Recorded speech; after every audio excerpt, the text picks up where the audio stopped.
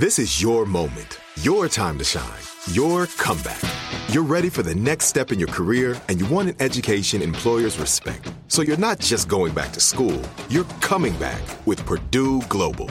Backed by Purdue University, one of the nation's most respected public universities, Purdue Global is built for people who bring their life experience into the online classroom. Purdue Global, Purdue's online university for working adults. Start your comeback today at purdueglobal.edu. When you buy Kroger brand products, you feel like you're winning. That's because they offer proven quality at lower than low prices.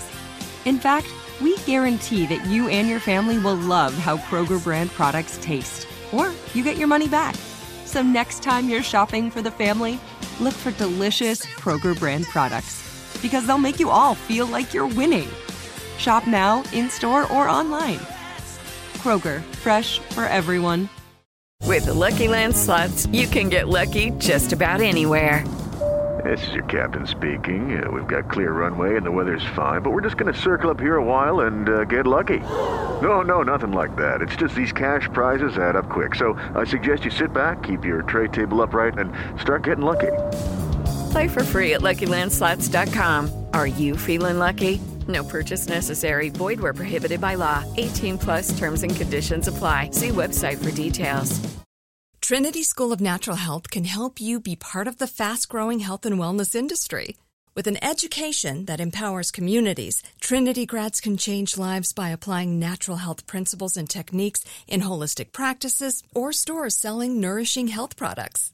Offering 19 online programs that fit your busy schedule, you'll get training to help turn your passion into a career. Enroll today at trinityschool.org. That's trinityschool.org. The Gangster Chronicles podcast is a weekly conversation that revolves around the underworld. From criminals and entertainers to victims of crime and law enforcement, we cover all facets of the game. Gangster Chronicles podcast doesn't glorify or promote illicit activities. We just discuss the ramifications and repercussions of these activities. Because after all, if you play gangster games, you are ultimately rewarded with gangster prizes. iHeartRadio is #1 for podcasts, but don't take our word for it. Find the Gangster Chronicles podcast on the iHeartRadio app or wherever you get your podcasts. This is Roxanne Gay, the host of the Roxanne Gay Agenda, the bad feminist podcast of your dreams. Each week, I talk to an interesting person about feminism, race, writing in books and art, food, pop culture, and yes, politics. We can't escape politics. Listen to the Luminary original podcast, The Roxanne Gay Agenda, every Tuesday on the iHeartRadio app, Apple Podcasts, or wherever you get your podcasts. What's up, guys? I'm Rashad Bilal. And I am Troy Millings, and we are the hosts of the Earn Your Leisure podcast, where we break down business models and examine the latest trends in finance. We hold court and have exclusive interviews with some of the biggest names in business, sport, and entertainment. From DJ Khaled to Mark Cuban, Rick Ross, to Shaquille O'Neal. I mean, our alumni list is expansive. Listen in as our guests reveal their business models, hardships, and triumphs in their respective fields. The knowledge is in depth, and the questions are always delivered from your standpoint. We want to know what you want to know. We talk to the legends of business, sports, and entertainment about how they got their start and, most importantly, how they make their money. Earn Your Leisure is a college business class mixed with pop culture. Want to learn about the real estate game? Unclear as how the stock market works? We got you. Interested in starting a trucking company or a vending machine business? Not really sure about how taxes or credit work? We got it all covered. The Earn Your Leisure podcast is available now. Listen to Earn Your Leisure on the Black Effect Podcast Network, iHeartRadio app, Apple Podcasts, or wherever you get your podcasts.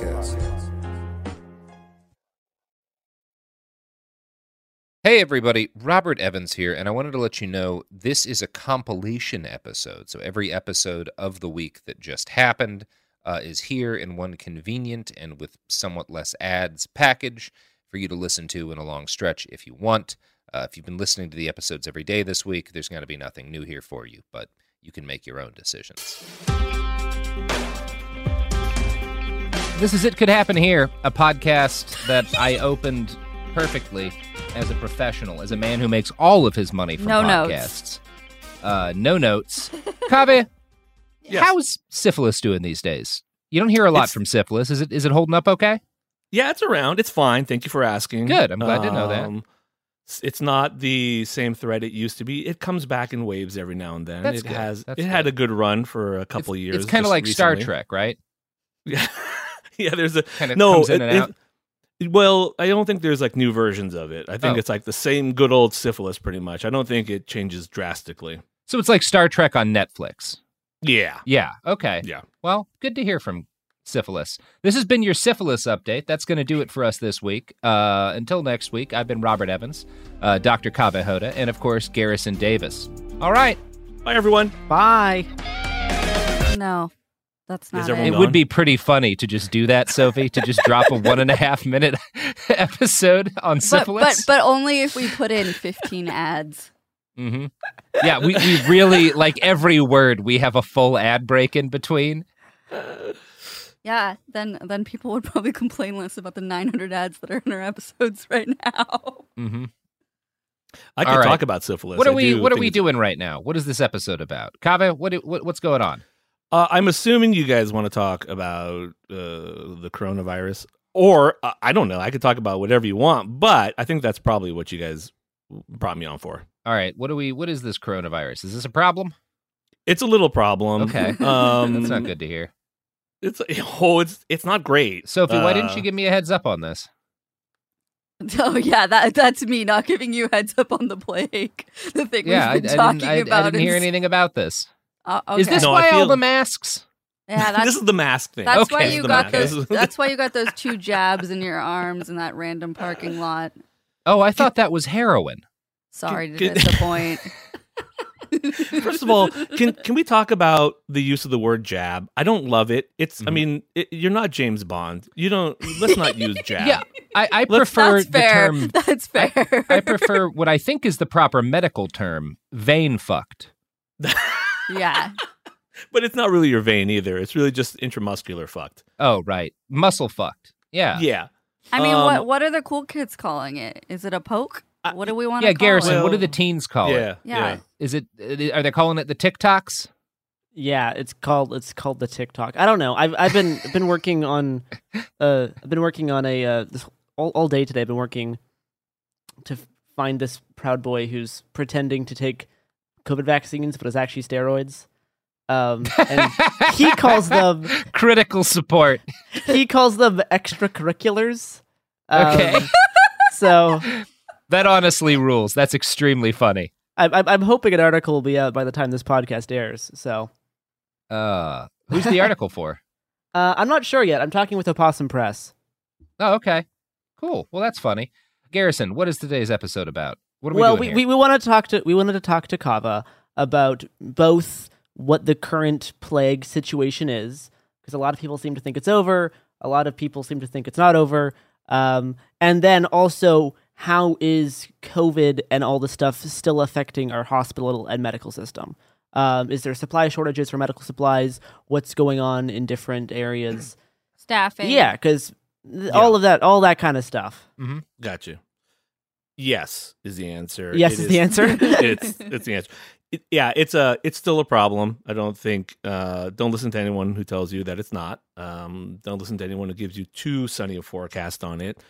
But it's different in different places. Is the long and the short of it. Okay. In places where the vaccinations are higher and where there's mandates and there's reasonable laws about things, the rates are going down. Shout out In places- California. But also like Rhode Island, Maine, Mhm. Massachusetts, Connecticut, Vermont. These are places with high vaccination rates. The rates of cases are going down in those places. Places like Mississippi, West Virginia, Idaho, Alabama. These are places where like it's 40 to 49% vaccination rates, and the cases are going way up. You guys might have heard of a couple of things happening. Like there was that 46-year-old guy named Daniel Wilkinson. He's like a vet who developed something called gallstone pancreatitis, which I could talk to you guys about for hours. Well, I won't. Don't worry. But I Okay. could. I'm just letting you know I could. I and won't. there's I mean, He in died Idaho when they he could just have been. declared it's not a total DNR, but like anyone who has cardiac arrest is on a DNR now in Idaho because they just don't have the Well- resources to be.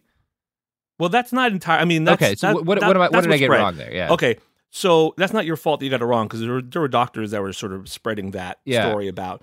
Now, they are in what's called the crisis standard of care, but in part of that means that hospitals could go to putting everyone on DNR, which means do not resuscitate. Yeah. Right. Which means if you have a cardiac arrest, they won't do anything about it. That's not what's actually happening. It could happen. When they institute this crisis standard of care, what it means is that if a hospital gets so short on their ventilators and they just don't have any more room, then they could implement that.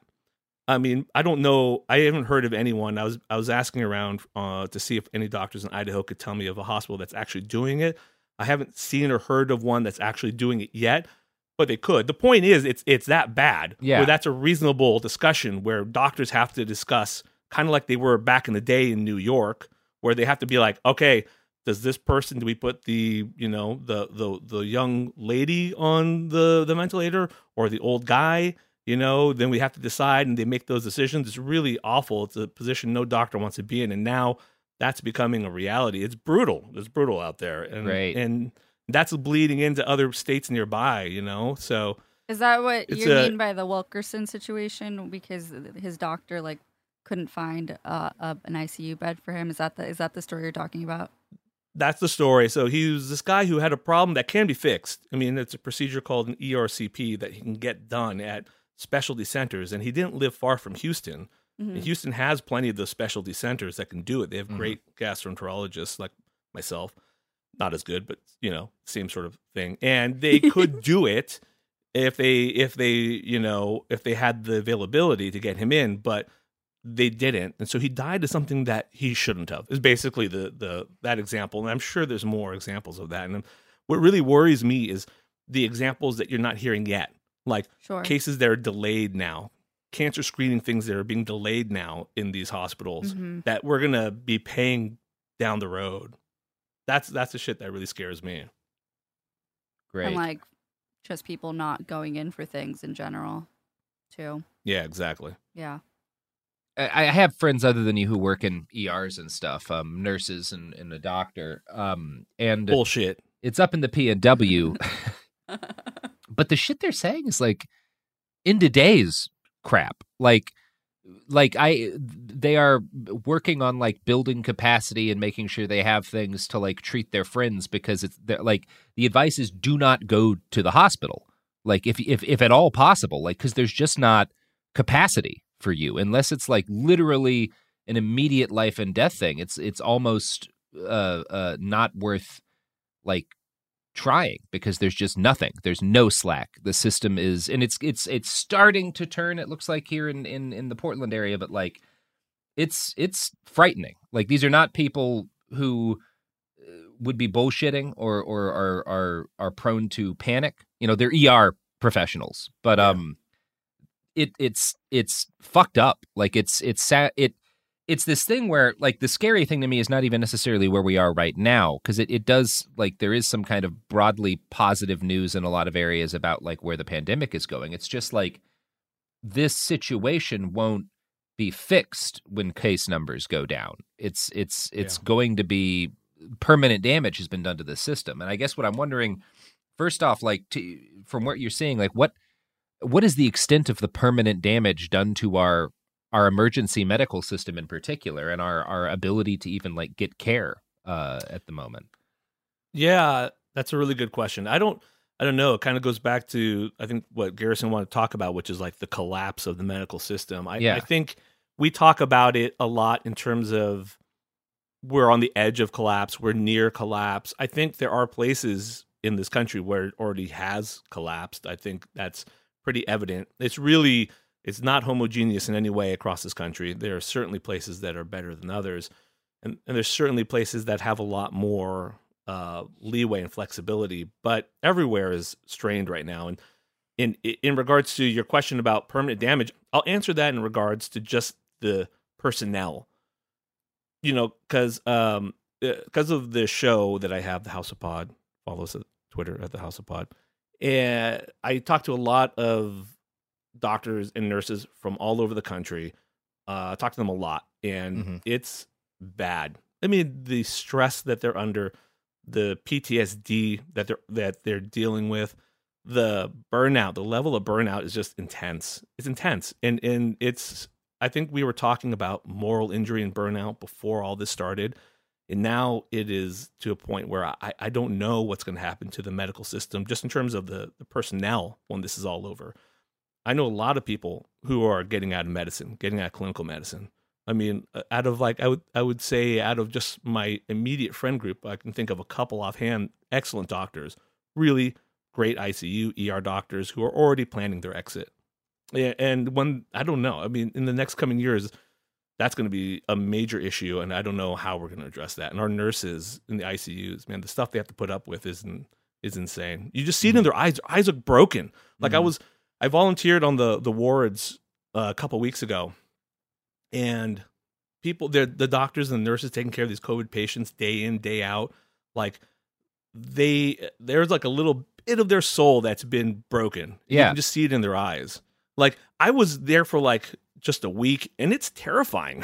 You know, you're going into a room with a patient with COVID. It's scary. You know, even no matter how much PPE, protective equipment you have on, like, you're always a little scared. And I just think years of that weighs on a person in a way I am worried about. I don't know how we're going to address that. Yeah, that's cool. Yeah, and it's frustrating because, like, from the perspective of people listening, right, the thing you want to ask is, like, well, how can I help? And it's like, well, you can't, because you're already, if you're listening to the show, I assume you're masking. I assume you've gotten vaccinated if you don't have, like, a condition that renders you unable to get the vaccine. I think our listeners tend to be pretty responsible people. It's just not enough because 30 to 40% of the country decided to, like, Leroy Jenkins a plague. And, God. Garrison, do you know that reference? Is that do you get that reference, Garrison? I'm familiar with Leroy Jenkins. That's good. That's good. Were you born when Leroy Jenkins became a thing? I don't know. You would have been like 3. I would have been young. Yeah. Yeah. It was Deadpool that brought him to your attention, isn't it? No. It came to my attention just doing general internet nonsense. Yeah, it was one of the first. It was the first meme that you could show your parents, pretty much. I guess there were like Badger Mushroom, a couple of others in that category, but like it was one of the first memes that wasn't a man's gaping asshole prolapsed.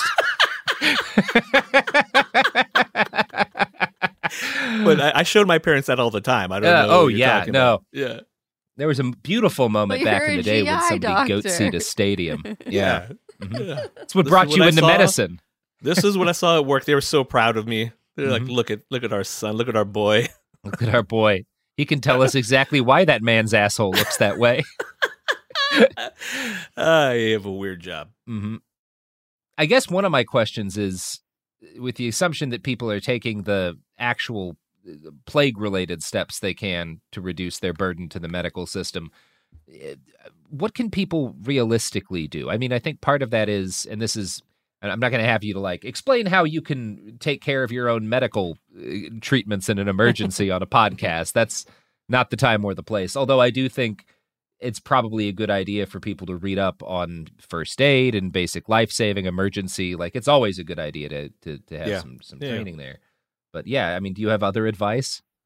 You know, you're exactly right. The people that are listening to this podcast are totally on board already, and they're super supportive.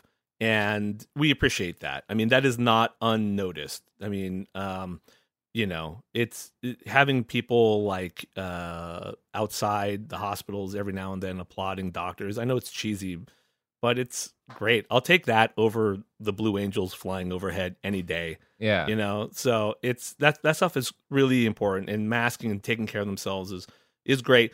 You know, the real practical things that people can do, I think, is help contribute to sites that will help get the rest of the world vaccinated. Mm-hmm. I mean, we can definitely talk about that, the question of boosters here versus, you know, vaccines for the first time elsewhere. But that's the one thing I would recommend right now. If you want to help, let's put our money into places where we can get vaccines to other places. And I think that every little bit of that helps in the long run. And that's the sort of thing that we could use. Other than that, I mean, I just hope that people are still going into medicine and in nursing, you know. That's the only thing I can still hope, is that people who have an interest in it, you know, continue to do it. And for those people who are just their training, those years of their formative years are during this time. I just want to let them know, I swear it gets better. It's not always going to be like this. And if you make it through this, you're going to be an amazing clinician. You're going to be an amazing nurse. You're going to be an amazing doctor. And I really want you guys to keep doing it. That's one thing I would say too. Yeah, I mean, and I'll certainly add that if you're someone who's contemplating a medical career, please. I mean, just there's a couple of things on that, like just from a perspective of what the world needs, it's what the world needs. But also, if you're listening to the stuff we're saying about the crumbles, about the possibility of the collapse, if you're someone who foresees things getting potentially much more difficult in the future, not a lot of things more useful in a bad situation than somebody with medical training. I do count on that to getting me through the apocalypse. Yeah, I'm soft. I am so soft. I went camping and I couldn't handle it. A couple weeks ago, I went camping. It was awful. There was so much dust. It was an awful experience, but I just thought if the apocalypse comes, I will hopefully get placed in a very nice tent because I'm a doctor. So I'm counting on that to get me through. There are so many dumbass boogaloo type quote unquote preppers who focus on the guns and the gear and the dried food, and the throwing knives and the shurikens. But don't even have an IFAK, an individual first aid kit, or like a tourniquet. And like I mean, this is a little off topic, but like talk to combat Marines about like their favorite person. It's always the corpsman. It's the guy who knows, or the lady who knows how to like patch a bullet wound and whatnot. Yeah. Like there's nothing more useful in any situation pretty much that is dangerous than somebody who can do medicine. So please, if you're studying to do medicine, if you're contemplating becoming an EMT or a paramedic or a nurse or whatever, good God, we need you so badly. Yeah, I agree. Yeah. We've talked a little bit about just kind of the medical system in general, and then we can also kind of discuss more stuff related to how COVID's impacting certain areas more than others. And like, let's say someone who's listening, who's in one of these areas that has only 40% vaccinated, not a lot of people are going around with masks on. And, schools starting back up, maybe they have kids who are going to their school system. I know in Texas, they have, child deaths are rising. That sounds very frightening to be that kind of person who would like to see that stuff happen in their state, but it's just not really possible. And I don't know, with so much of the rest of the world kind of slowly taking back restrictions, I'm sure it feels very jarring to be in a situation like that, and kind of like there's really nothing you can do, right? Besides, right? Because you can talk to your family, you can talk to your friends, but like overall, it's hard to make a big impact in a state, like Texas, Alabama, like Idaho, all the ones that you were mentioning before. From a medical kind of perspective, is there any way people can kind of start to talk about those things with their family? And because the way we've been trying to get people to take the vaccine with the marketing we've been doing has not been super successful in these demographics. Do you think there's other conversations that can get people to slowly kind of be more able to contemplate that? Yeah, that's a tough question. It's particularly tough if you're someone who believes in the importance of vaccines or the importance of masks and that sort of thing, and you're in a place where you're a minority. That is tough. The first thing I'll say is definitely know that the vaccine helps. You're in a much better position because of the vaccine. When I was on the wards and I was looking at patients, they're almost all unvaccinated. And those are the people that end up in the hospital. You can still get into the hospitalized if you have the vaccine, but it's much less likely. And not that these people don't count; they count just as much. But if you don't have an underlying problem like a liver transplant or some immunosuppression, then you're less likely to have a really bad outcome with COVID if you're vaccinated. So just know that it helps. You still might get it. It'll suck. But for the most part, you're going to stay out of the hospital. And that really, I think, is something to have a little comfort in. It really does seem to work. Outside of that, the schools thing is a real concern for me. And I'm going to feel a lot better. And we're going to be in a much better position once we are able to get kids vaccinated. Yeah. And so there's two things. You guys probably heard that there was this committee that met to advise the FDA about booster shots. Yep. That's one thing. So booster shots are going to go out to people who need them, 65 and older, people at high risk, people in high risk occupations. They're going to, like, frontline workers. So there's going to be booster shots coming out. And then the data is coming out now about 5 to 11 year olds. 5 to 11s, yeah. Yeah. And that's pretty promising. It looks like they're going to do okay with lower doses. So they use about 1/3 the dose of the vaccine that the adults get.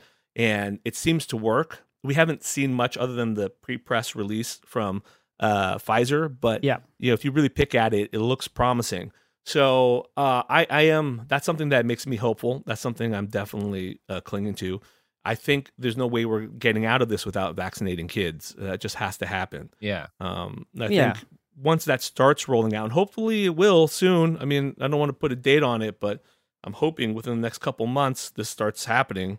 So, once that starts happening, I'm going to feel a lot more comfortable. I think people in those situations are going to feel a lot more comfortable too. Yeah. The booster thing is an interesting question to me. I mean, from an ethical standpoint, particularly. I think it's not a fair narrative to say it has to be one or the other, and I think people are saying that. I think we can do it. I think we can produce enough vaccine here for people who haven't got it yet, and enough for the boosters, and start supplying more to the world. I mean, we can do more. Our government and Pfizer and Moderna definitely need to do more in that regards. They definitely need to do more in terms of production. They haven't hit their goals in a lot of these places, but it's also not like they haven't done anything yet. They gave about 200 million doses are being donated just this week, I think. So they are doing things. It's happening. It's just we need more of it. We need more of it. We need to ramp up production.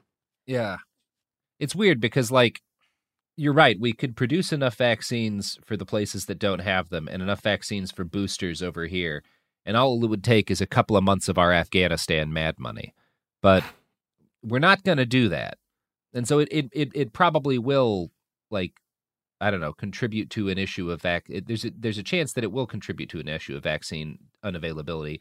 But also, it's not like if we don't get the boosters, those vaccines will be available because we're just not giving them out. Yeah. In the extent that we need. So I don't know. I understand what you're saying. I'll get the booster if they decide to give out boosters because I like not having not permanent dying of the plague damage due to COVID. Getting long COVID. Yeah. Yeah. That seems great. And a lot of the vaccine hesitancy kind of tracks back to how we've been marketing it. And I've been on the team that's like, we should stop using Fauci because every time Fauci goes on TV to talk about vaccines, more people are going to do a backfire effect. He'll be like, no, I'm not going to get it because I don't trust Fauci. So there's a particular marketing thing that I think we've failed on. America's very good at marketing when we can make money, but when it's not related to gaining more profit, I think the government's very bad at marketing these types of things. And on the kind of the marketing side of things, I don't know, this is kind of old news at this point, but the whole swollen testicles thing, which you have not talked about on this show about, but I'm sure you have thoughts about how this thing has kind of ballooned, that can be like the testicles, like the testicles, exactly. Yeah. Friend. Yeah. So how the marketing and misinformation relates to this whole kind of current problem. Yeah. Yeah, first of all, that particular story, I mean, that's hilarious. I mean, this, I've never seen someone's excuse for venereal disease become such an international issue. Yeah, contribute to the deaths probably of hundreds of people. Right. Yeah. It's the marketing thing is a really great question, and it's been driving me crazy because part of me at this point just wants to be like, get the fucking vaccine. What the fuck's wrong with you? Get the fucking vaccine. Pardon my language. And but then the part of me knows that doesn't work. Right. I do believe doctors should be able to express their frustration. Yeah. They need to be able to do that. If we can't do that right now, I mean, it's game over. They need to at least have that ability where doctors can voice their frustration with anti-vaxxers, but still give them the same high level of care that we're always going to give them no matter what when they show up in the hospital. But it's not working to do that. We need other approaches. I don't entirely know what they are. There are some people they're so far out there that we're just never going to reach. The people, Sure. the microchip people, there's like a level of deprogramming that will need to happen to those people that we just, it's too exhausting to do that. You really have to like, you can't scale that in any meaningful way for the country. I think, yeah, I don't know. I think calling it the Trump vaccine was the closest we got to having that be a possibility. And that fucking, I'm interested in your thoughts on the fucking Breitbart article. And if you're not aware, because you're less online than us, and God bless you if you are, Breitbart, which is, I don't know, CNN for fascists, came out with an article blaming the Democrats for the fact that Republicans don't want to take the vaccine and saying it's a secret liberal plot to exterminate conservatives because conservatives refuse to take vaccines because they're fundamentally oppositional defiant. And like it's the fault of people who are telling them to take the vaccine that they're not taking the vaccine because obviously why would you trust a liberal on anything? Reverse but also they're trying to kill us and we're psychology. going to lose the election because we're all dying because we refuse to get vaccinated for a preventable disease. Anyway, how do you feel about that comment?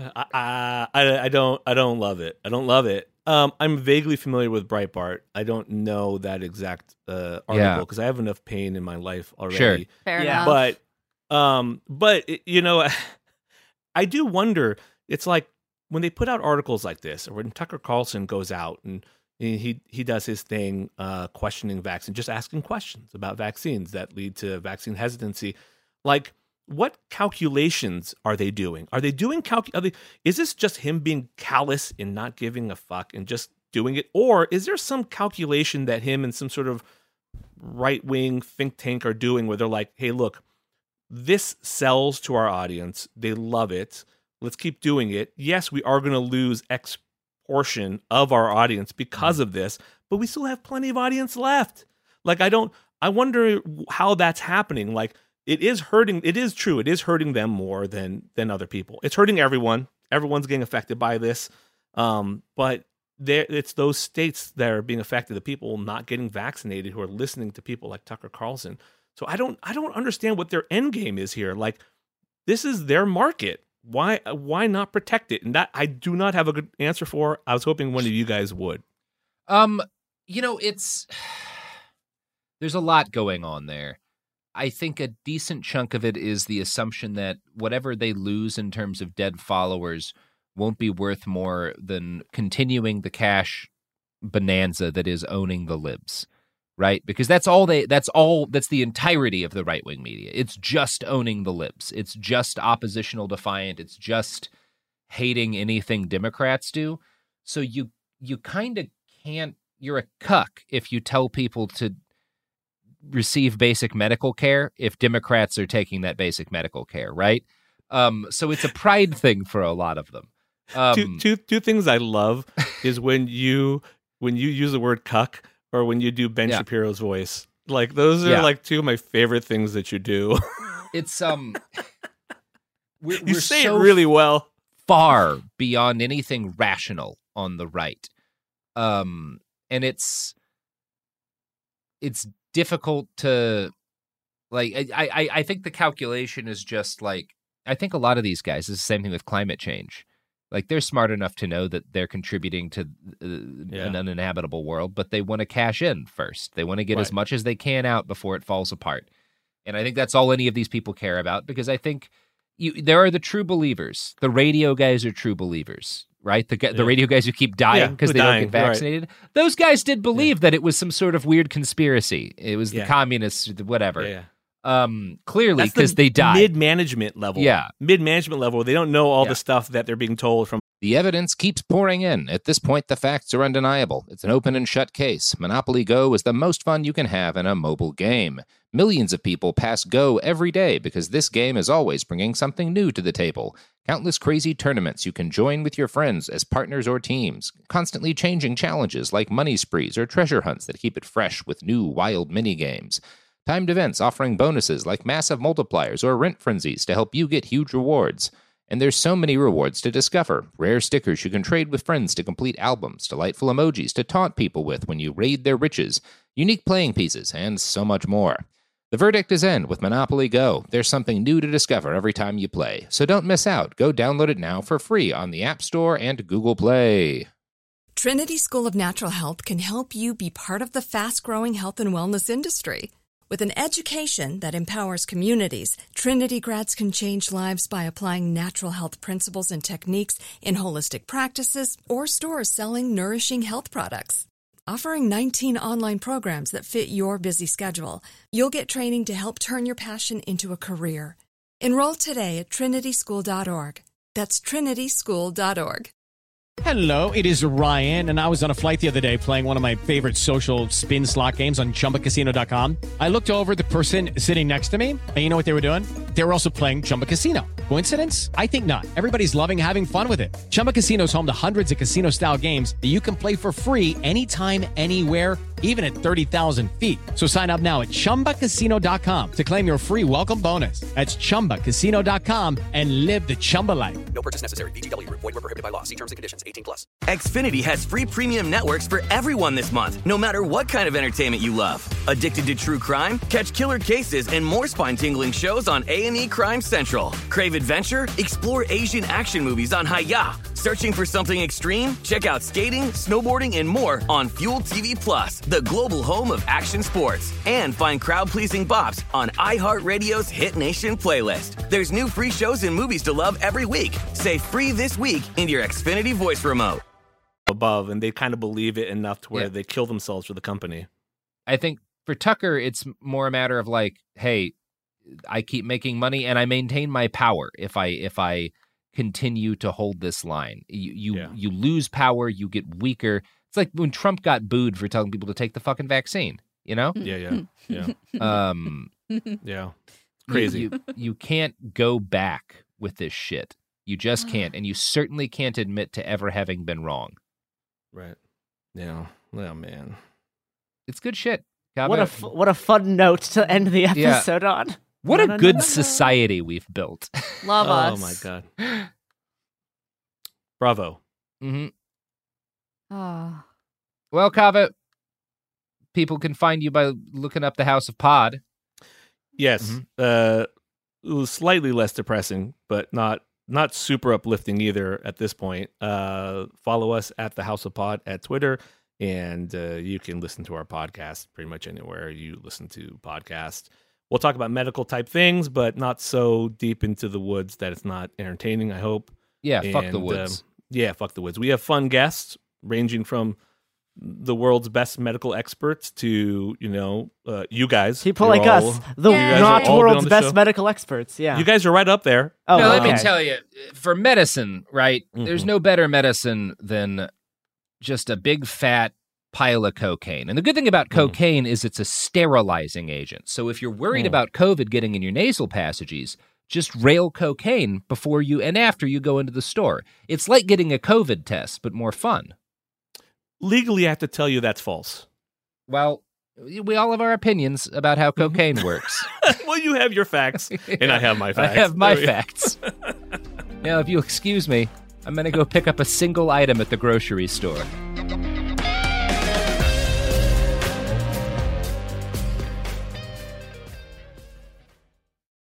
Hey, Lethal listeners. Tig here. Last season on Lethal Lit, you might remember I came to Hollow Falls on a mission, clearing my Aunt Beth's name and making sure justice was finally served.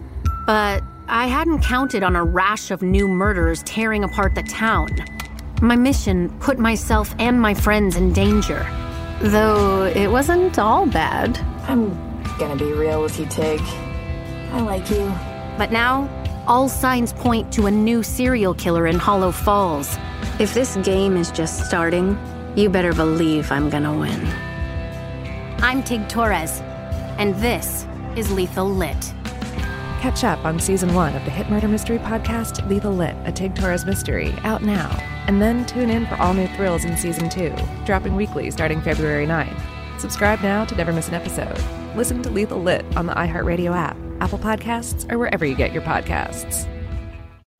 Hi, I'm Robert Lamb. And I'm Joe McCormick, and we're the hosts of the science podcast Stuff to Blow Your Mind, where every week we get to explore some of the weirdest questions in the universe. Like, if sci-fi teleportation was possible, how would it square with the multitudes of organisms that inhabit our human bodies? Can we find evidence of emotions in animals like bees, ants, and crayfish? How would an interplanetary civilization function? Does free will exist? Stuff to Blow Your Mind examines neurological quandaries, cosmic mysteries, evolutionary marvels, and the wonders of techno-history. Basically, this show is the altar where we worship the weirdness of reality. If anybody ever told you you ask the weirdest questions, it is time to come join us in the place where you belong, the Stuff to Blow Your Mind podcast. New episodes publish every Tuesday and Thursday, with bonus episodes on Saturdays. Listen to Stuff to Blow Your Mind on the iHeartRadio app, Apple Podcasts, or wherever you get your podcasts.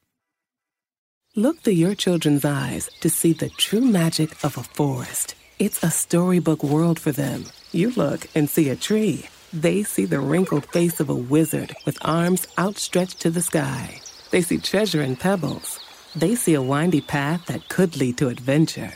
And they see you, their fearless guide through this fascinating world. Find a forest near you and start exploring at discovertheforest.org. Brought to you by the United States Forest Service and the Ad Council.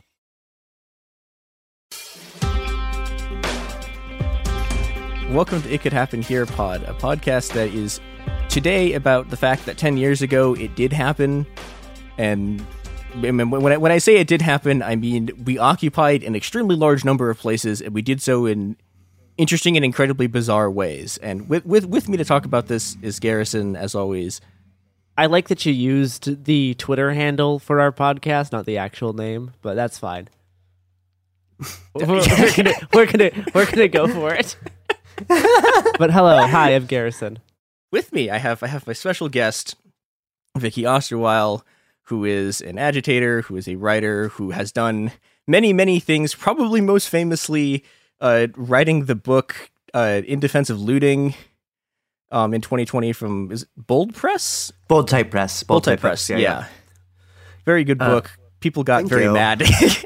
People got very angry. Yeah, Yes. Thank you. It's really, I'm really excited to be here to talk about the anniversary of Occupy, which is basically when I all got this whole train rolling. So yeah, and the other thing that is probably relevant here is that Vicky was one of the first people at Occupy, and correct me if I'm wrong about this.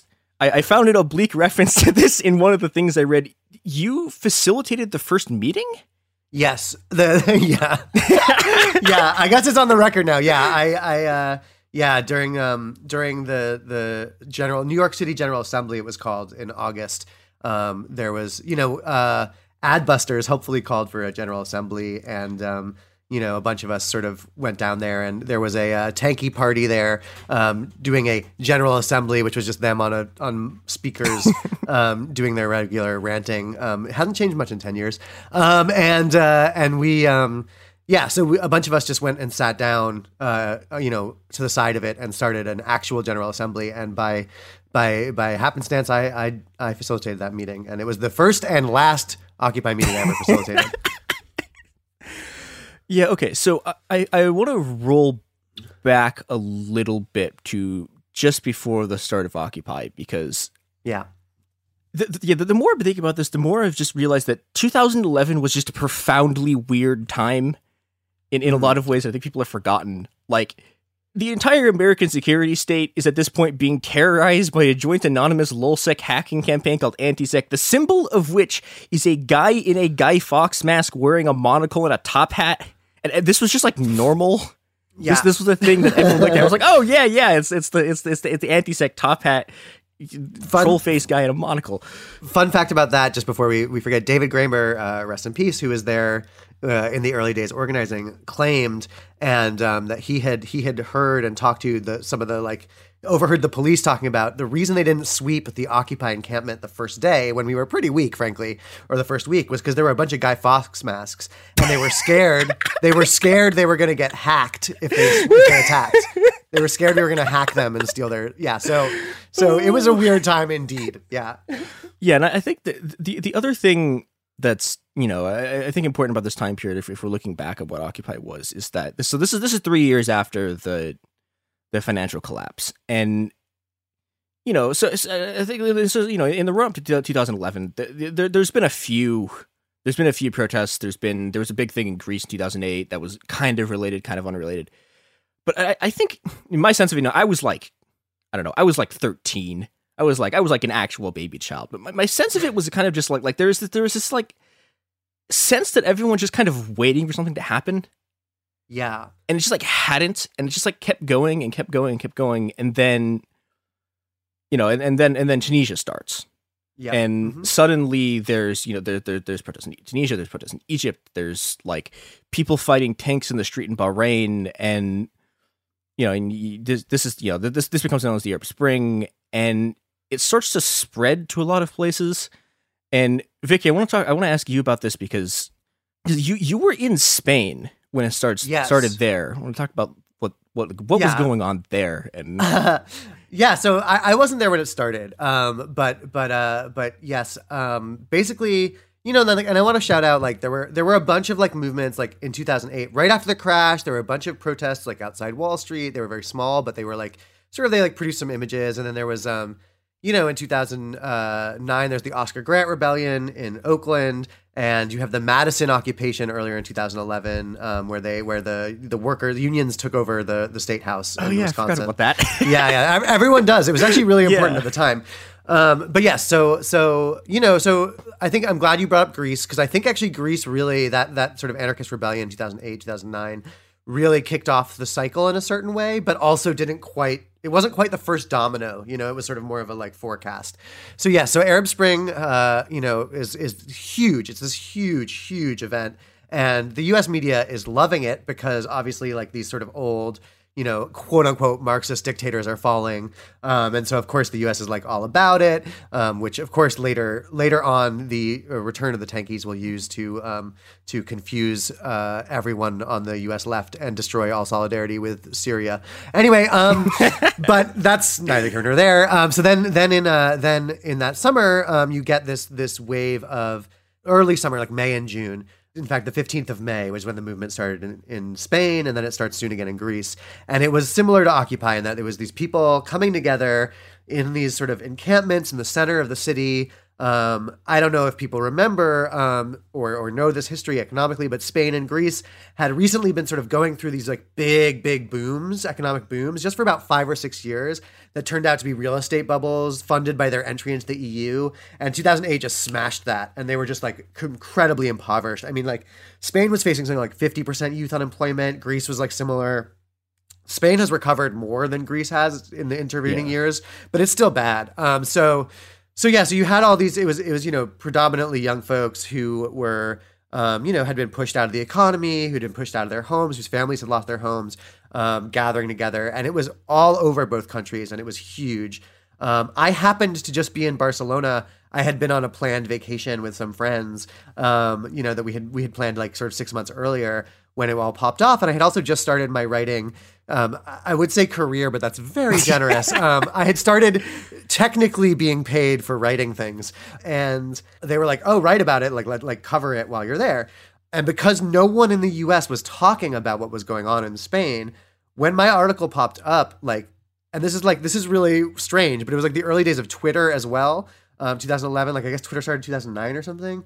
And so the one of the accounts from the camp tweets out my article. So I went there the next day. I was like, I wrote that article. And then I was like embedded for a week. And I was there for like kind of the height of the popular power of the movement in Barcelona, only for a week. But I was there on the day when there was a 2.5 million person march through Barcelona.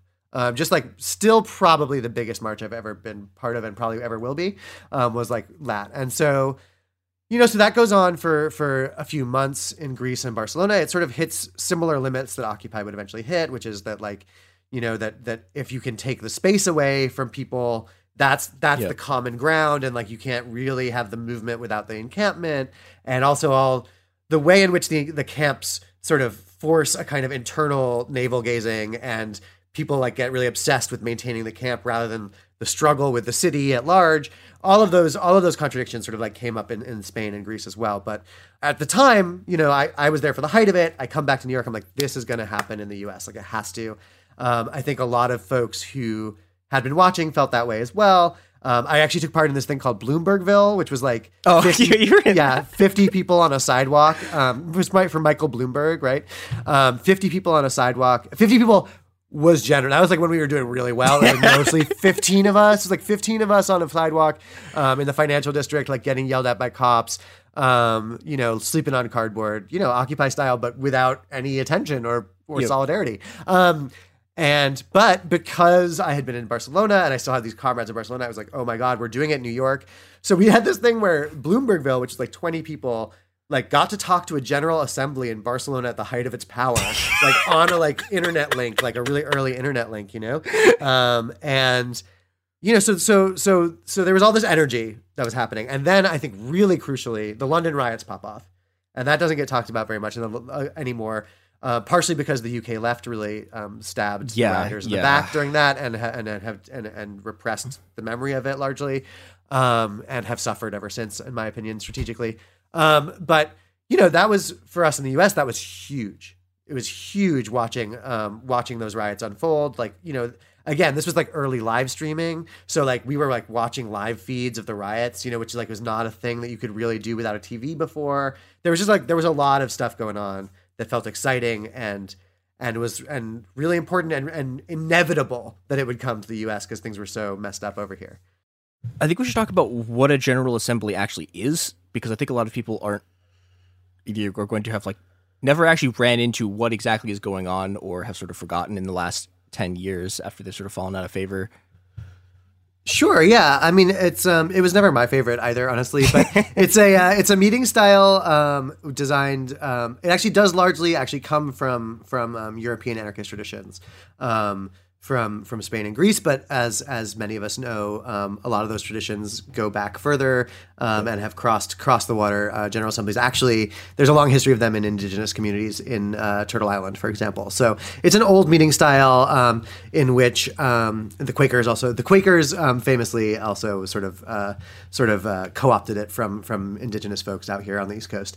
But it's a meeting style in which, you know, with the exception of a facilitator, which is occasionally but not always present, everyone is able to speak together. There's an agenda sometimes, but it's basically a meeting designed where everyone present in the meeting has like an equal voice, and it's not really designed generally for decision making specifically or with like really specific goals in mind often, although there will be sort of like things that are trying to get settled, but it's designed to allow, you know, a very, very multivocal approach and for everyone to sort of put in their thoughts and their ideas, and often is connected, although not necessarily, but is often connected to consensus operation where things can't get sort of decided on unless everyone sort of agrees.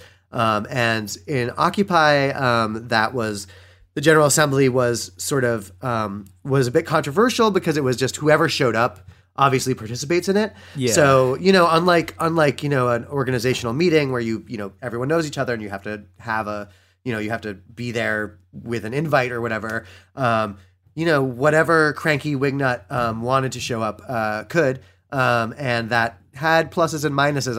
It was charming sometimes, but it was also very frustrating. And in New York, where I was, it was made almost impossible to function by this thing called the People's Mic, which I think still happens sometimes. People also say mic check, and then everyone repeats what was said. But that means that it takes 4 times as long to talk as normal. So when you have a wingnut, you know, like advocating for Ron Paul, and then you've got 30 people echoing him every 4 words, it makes discussion completely impossible. And a micro history of the People's Mic. The reason that happened was because in the first week in Zuccotti Park, whenever we got on a megaphone, police would come and arrest whoever was on the megaphone because you weren't allowed to use amplified sound in New York.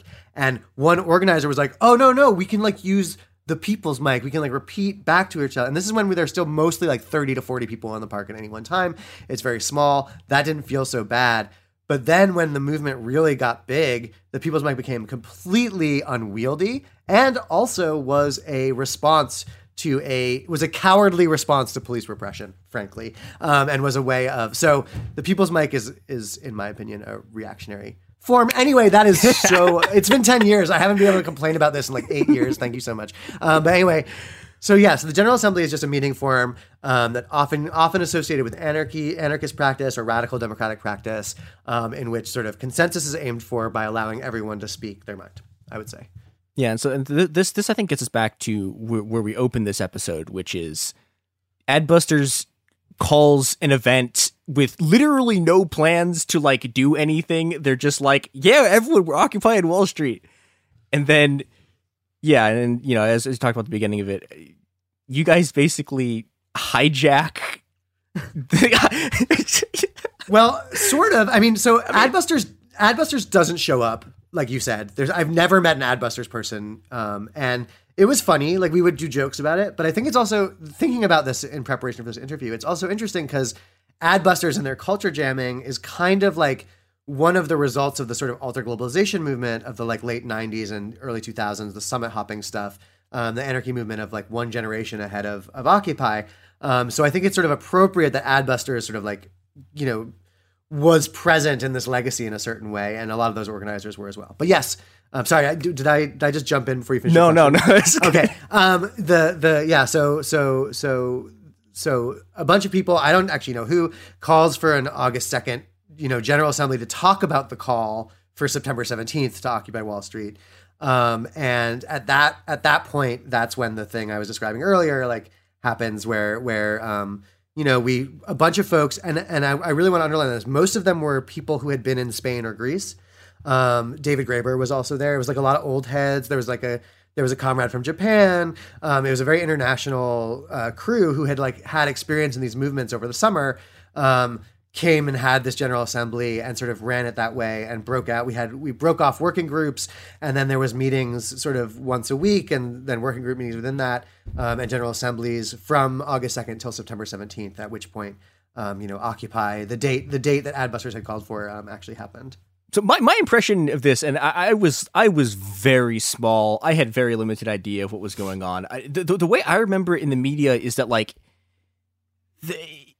the media was weirdly interested in it in a way that I've never seen them. I've never seen them cover another social movement that wasn't like literally burning their offices down.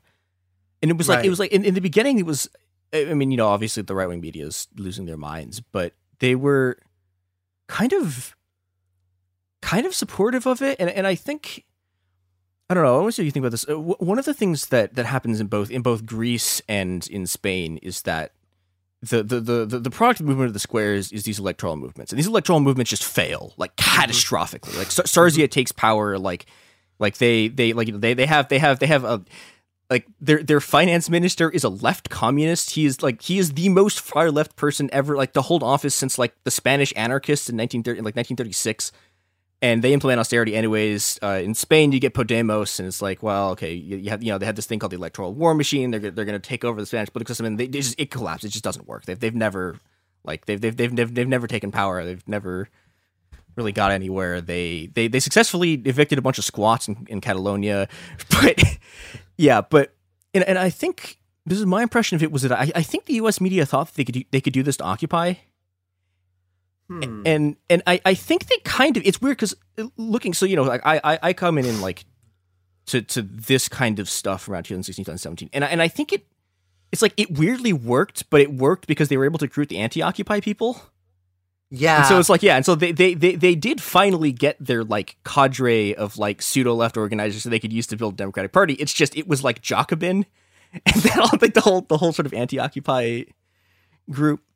Yeah. So those folks were actually active during Occupy, critiquing the people who now most loudly claim the legacy of Occupy. As you said, Jacobin, a lot of those sort of social democrat groups at the time, and those of us who were there remember, they hated Occupy. They would show up, but they would critique it constantly. They would write all these articles about how it was terrible, how there were no demands, it was too disorganized. And then I think when Black Revolt got put on the table, they were like, "Bring back Occupy. We like that better."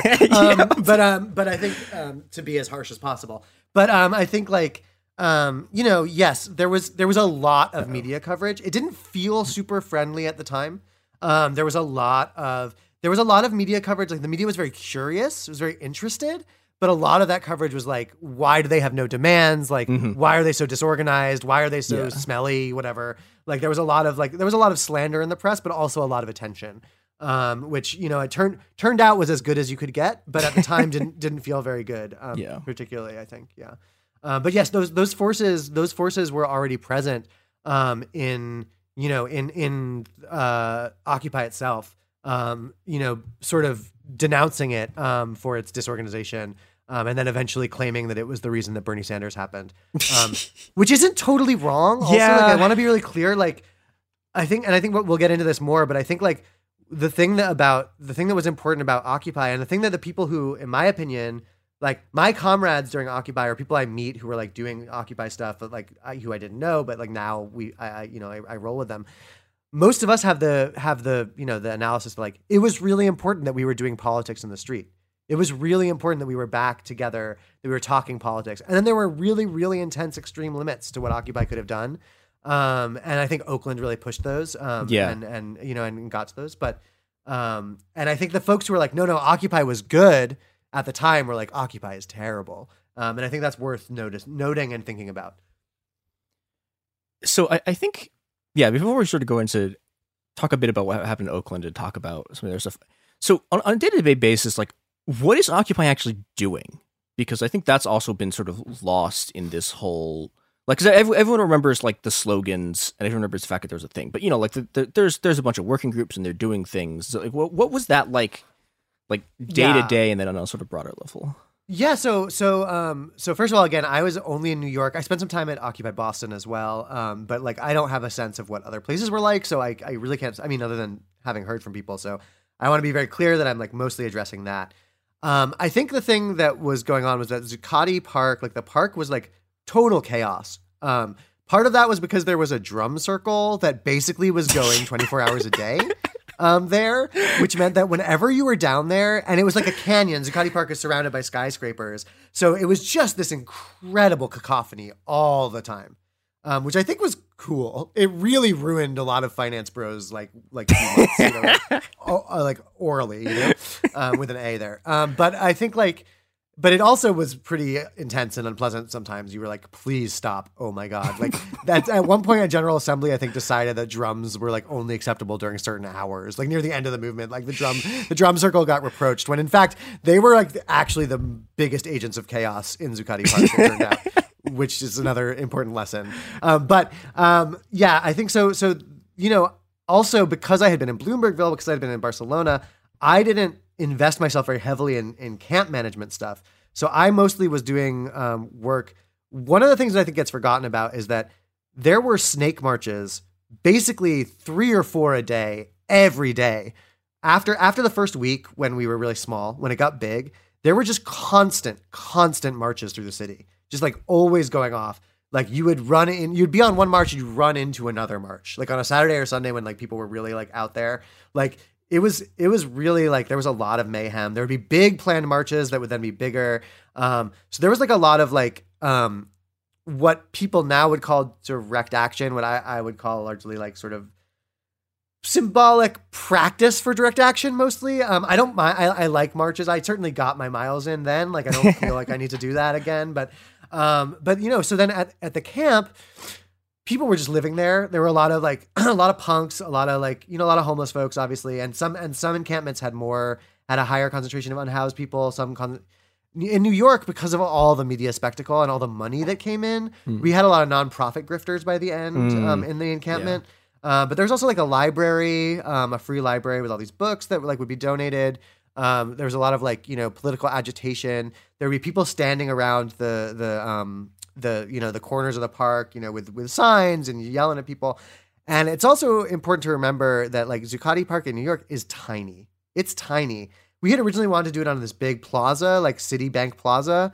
And the cops had heard about that and fenced it off. So on the 17th, we just what's the word? We did oh my God, football metaphors. Called an audible. This is why you or shouldn't do something? this. We called an audible. Thank you. There we go.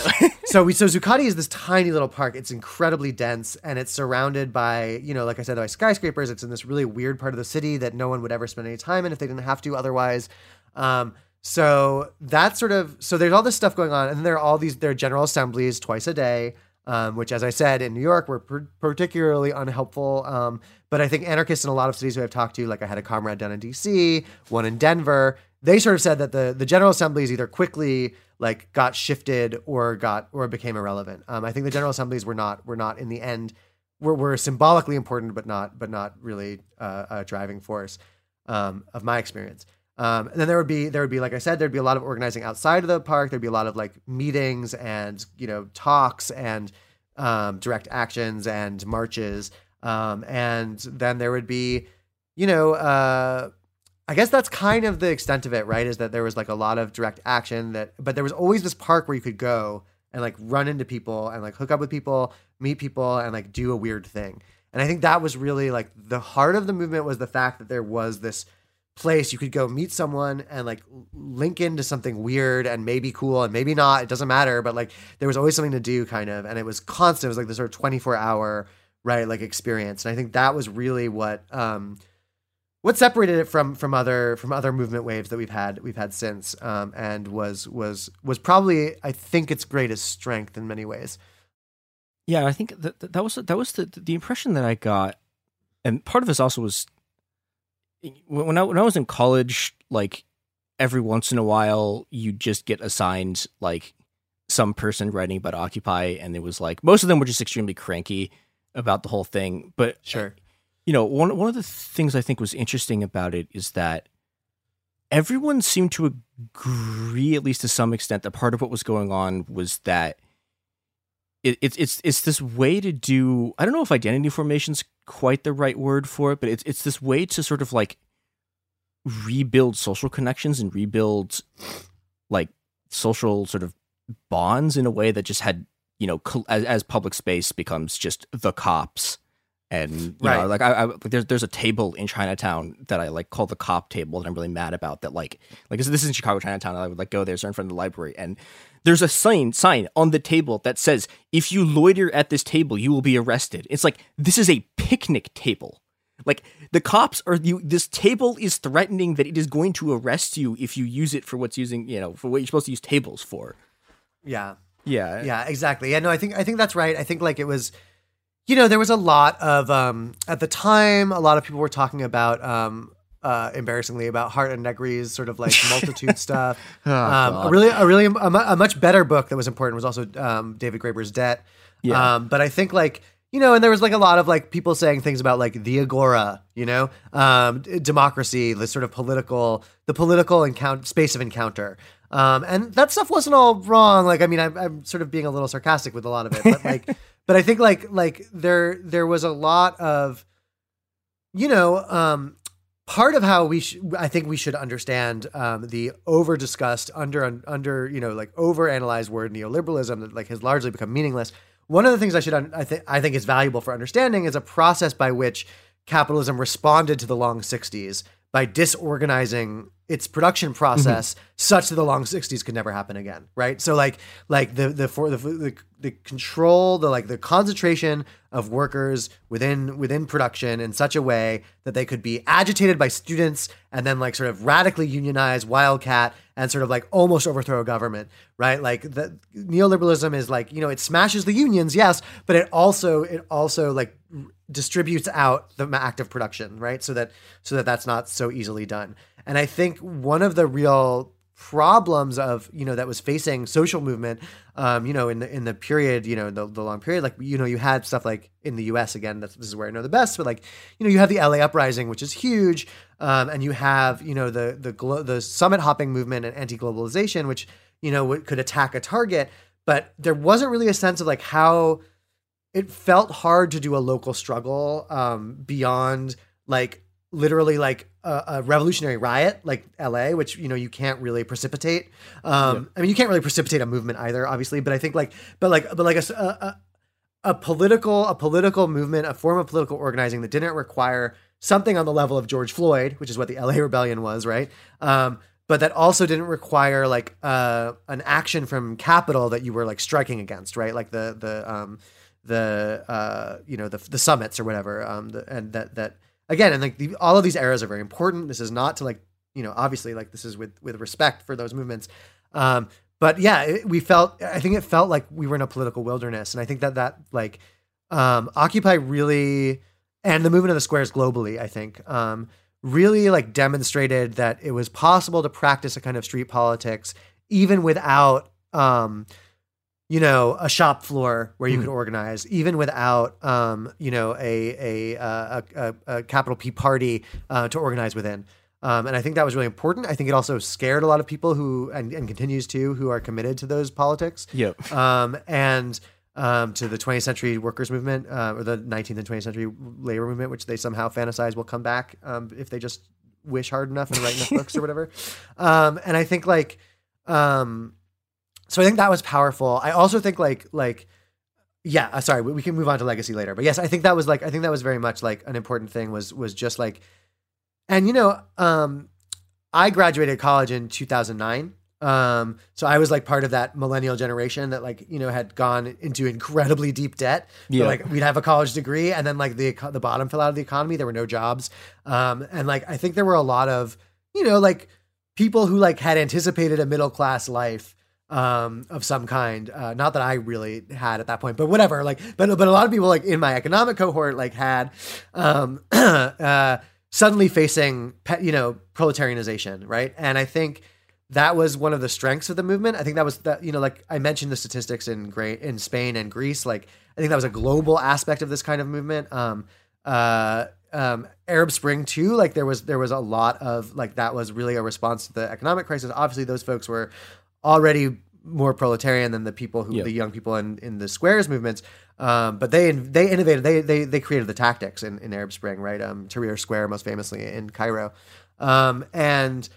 I think like those creating a meeting place where you didn't require a pre-constructed like political community in order to engage was a strength and a weakness. And I think it also, as a result of the dynamics of the General Assembly, the dynamics of the sort of voluntarist nature of that, what I'm describing, it led to a lot of people who were already confident, who were already feeling good, being able to like take more power, right? Like, and I think it also was a very white movement, certainly in New York, but I think across the country, it was largely, it was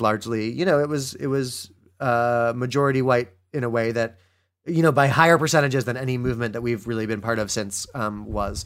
And that was obviously a limit for reasons that will be obvious to everyone, including the idea that like a lot of people pushed that like the police are part of the 99%. Yeah. Right.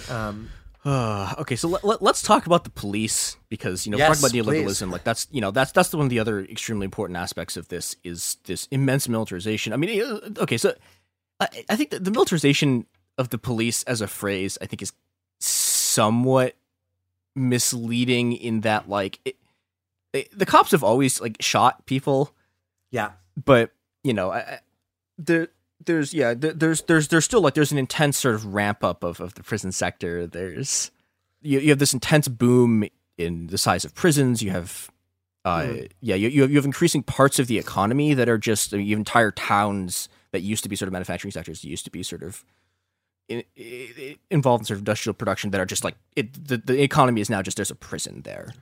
And right, and I think this is also looking back one of the things that looked like Occupy kind of ran up into because Occupy's this attempt to like form a democratic space, and it relies crucially on this thing that is nominally in the Constitution but doesn't exist, which is the right to freedom of speech and the right to freedom of assembly. And freedom of assembly, like that is bullshit. It does not exist. If you actually believe that this exists, like try getting like 70 people into a space and see how I don't know, like into a street or just like into like have a bunch of people in a park and just like see how fast the cops show up because it turns out like first time that I was at any kind of protest, cops immediately wanted to take anything I was holding.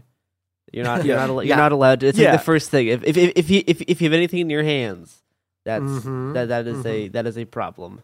Yeah, it's like the First Amendment is just completely superseded by traffic laws, like laws about like sidewalk maintenance. Like it's all fake. Like none of it. Yeah. Like you're not allowed to. And this I think is partially why this is kind of a talk, but this is partially I think why there's so much focus on the right about the First Amendment, because they want to draw attention away from the fact that like the actual thing that's fake about it is that you can't gather people and meet anywhere, and they want to draw it into these like inane, like this professor like said the N-word a bunch of times in class, Yes. and isn't it bad that people are mad at them?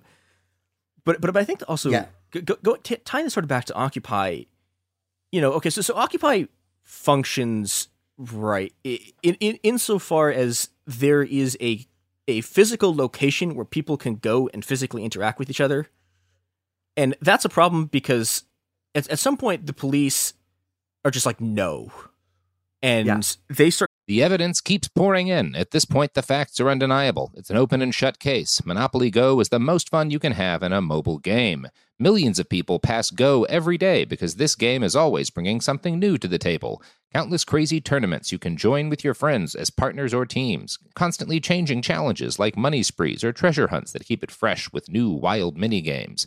Timed events offering bonuses like massive multipliers or rent frenzies to help you get huge rewards.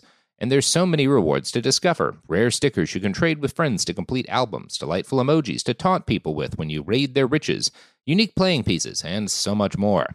The verdict is in with Monopoly Go. There's something new to discover every time you play. So don't miss out. Go download it now for free on the App Store and Google Play. Trinity School of Natural Health can help you be part of the fast-growing health and wellness industry. With an education that empowers communities, Trinity grads can change lives by applying natural health principles and techniques in holistic practices or stores selling nourishing health products. Offering 19 online programs that fit your busy schedule, you'll get training to help turn your passion into a career. Enroll today at trinityschool.org. That's trinityschool.org.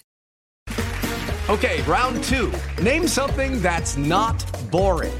A laundry? Ooh, a book club. Computer solitaire, huh? Ah, sorry, we were looking for Chumba Casino. That's right, ChumbaCasino.com has over 100 casino-style games. Join today and play for free for your chance to redeem some serious prizes. ChumbaCasino.com. No purchase necessary. Void where prohibited by law. 18+ terms and conditions apply. See website for details. Xfinity has free premium networks for everyone this month, no matter what kind of entertainment you love. Addicted to true crime? Catch killer cases and more spine-tingling shows on A&E Crime Central. Crave adventure? Explore Asian action movies on Hi-YAH. Searching for something extreme? Check out skating, snowboarding, and more on Fuel TV Plus, the global home of action sports. And find crowd-pleasing bops on iHeartRadio's Hit Nation playlist. There's new free shows and movies to love every week. Say free this week in your Xfinity voice remote. Clearing the encampments. And I think this is the other thing with Occupy is that outside of like parts of Oakland, and that's a whole other thing that, but it's incredible, like studiously nonviolent in a way that like nothing I've ever seen before or since is. Yeah. So there's a lot there. I want to talk about it because there's a lot. But yeah, so I think the militarization of the police thesis is incomplete if you don't also talk about the policification of the military, right? Mm-hmm. So like part of what happens with the great expansion of the carceral state, part of that is also a response to the Vietnam War, and mass resistance within, the troops. There were like in the last 2 years when ground troops are there in Vietnam, there's like 1,400 fragging incidents where privates and recruits killed their officers. The U.S. Army during Vietnam was on the brink of collapse in the way that like the Russian army was looking in 1917. Yeah, right? it was so, like the numbers that I think I saw a number at one point. There was like 40% of the army by the end of Vietnam was either on strike or just like not following orders.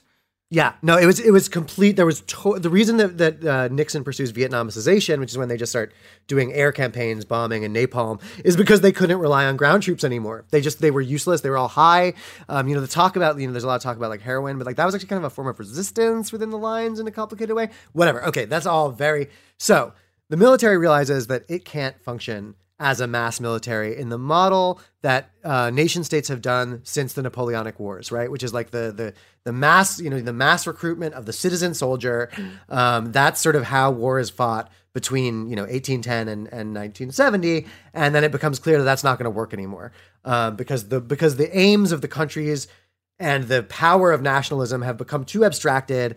Fascism has done too much damage to that image. It doesn't really work anymore. So the military turns into a sort of what it always was also, which is like a colonial policing force. And so the police and the military drift towards one another in form and function.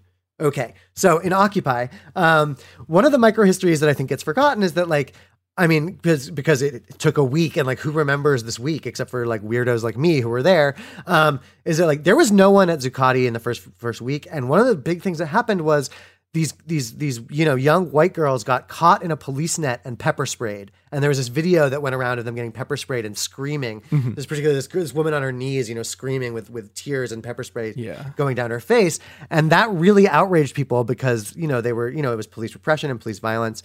So in terms of the question of nonviolence, yes, there was a lot of nonviolence. It was a constant fight that took until the George Floyd uprising for for our side to win, frankly. But during Occupy, there was a lot of nonviolence nonsense. And I think but another thing that happened though was that like I said, people were marching every day. So even in New York, where I think the political height was kind of achieved October 1st when we took the Brooklyn Bridge. I think New York never really had a big moment again. It was largely sort of smaller things after that. And there was a mass arrest on the Brooklyn Bridge. So we marched over the Brooklyn Bridge. The Brooklyn Bridge got shut down. They arrested 700 of us. It was the first big infrastructure shutdown that had happened in the US since the LA riots. It was a big deal at the time. Now it happens all the time. Can I put a note out though, specifically for the Brooklyn Bridge? If you're, because people, I've seen every single time there's one of these movements, people try to take the Brooklyn Bridge and they all get arrested.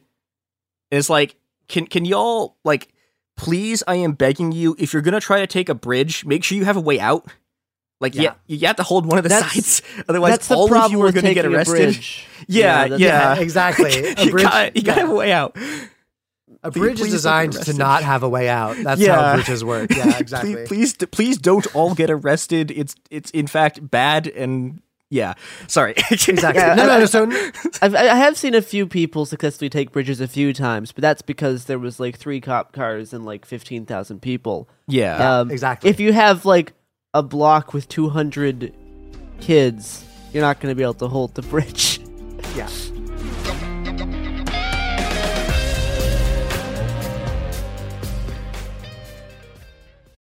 From Cavalry Audio comes the new true crime podcast, The Shadow Girls. I always wanted to know what it felt like to kill somebody.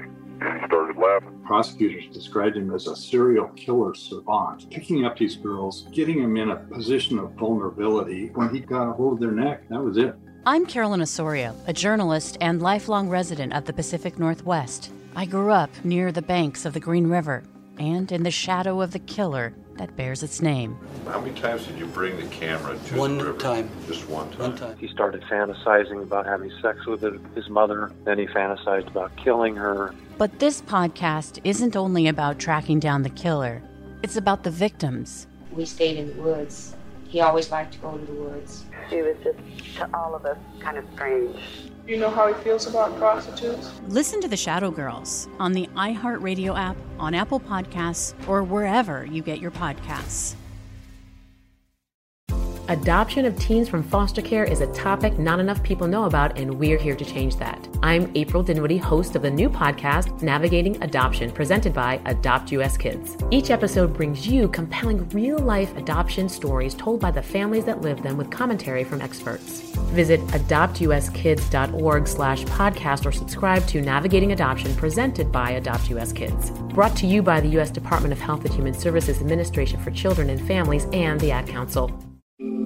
After 30 years years, it's time to return to the halls of West Beverly High and hang out at the Peach Pit. On the podcast 9021 OMG, join Jenny Garth and Tori Spelling for a rewatch of the hit series Beverly Hills 90210 from the very beginning. We get to tell the fans all of the behind-the-scenes stories that actually happen. So they know what happened on camera, obviously, but we can tell them all the good stuff that happened off camera. Get all the juicy details of every episode that you've been wondering about for decades as 90210 superfan and radio host Sissany sits in with Jenny and Tori to reminisce, reflect, and relive each moment, from Brandon and Kelly's first kiss to shouting, Donna Martin graduates. You have an amazing memory. You remember everything about the entire 10 years that we filmed that show. And you remember absolutely nothing of the 10 years that we filmed that show. Listen to 9021 OMG on the iHeartRadio app, Apple Podcasts, or wherever you get your podcasts.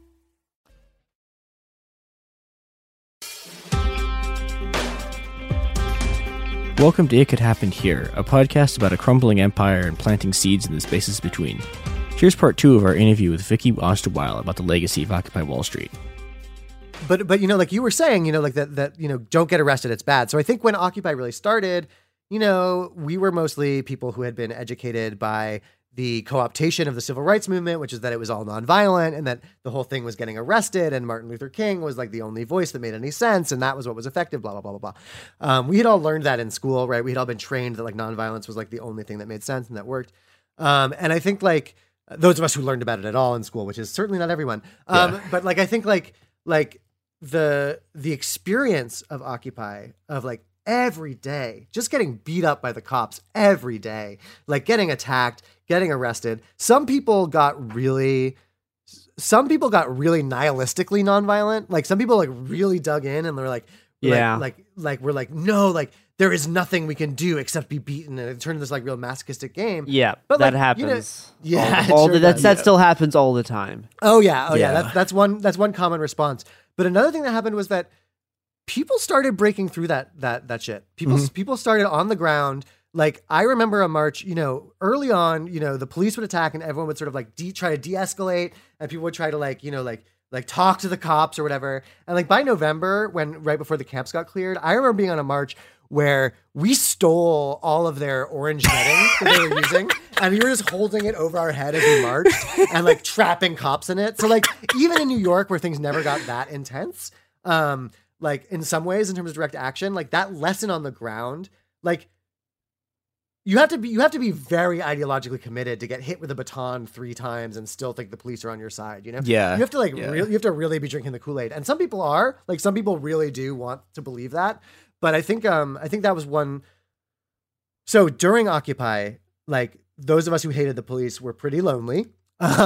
Even though the police were beating us up. But by the end of Occupy, the seeds had really been sown for a lot of generational understanding of the police that didn't necessarily immediately sow fruit. Like it wasn't immediately obvious, but I think like folks who stayed in struggle from there grew more and more anti-police. Yeah, that was in general. That was well. Okay, so my experience was less with Occupy and more with like the 2013 stuff in Turkey, but it's like that was like, because I was brought up in that like the sort of like faux Gandhian like MLK civil disobedience, and then it was like I watched Turkey happen, and it was like, hey, here's my friend just like getting his ribs broken by a cop, and then like there's Rabah, and you know, and Rabah is sort of where the Egyptian movement dies, and at Rabah they just, you know, they bring out the machine guns and they just shoot everyone.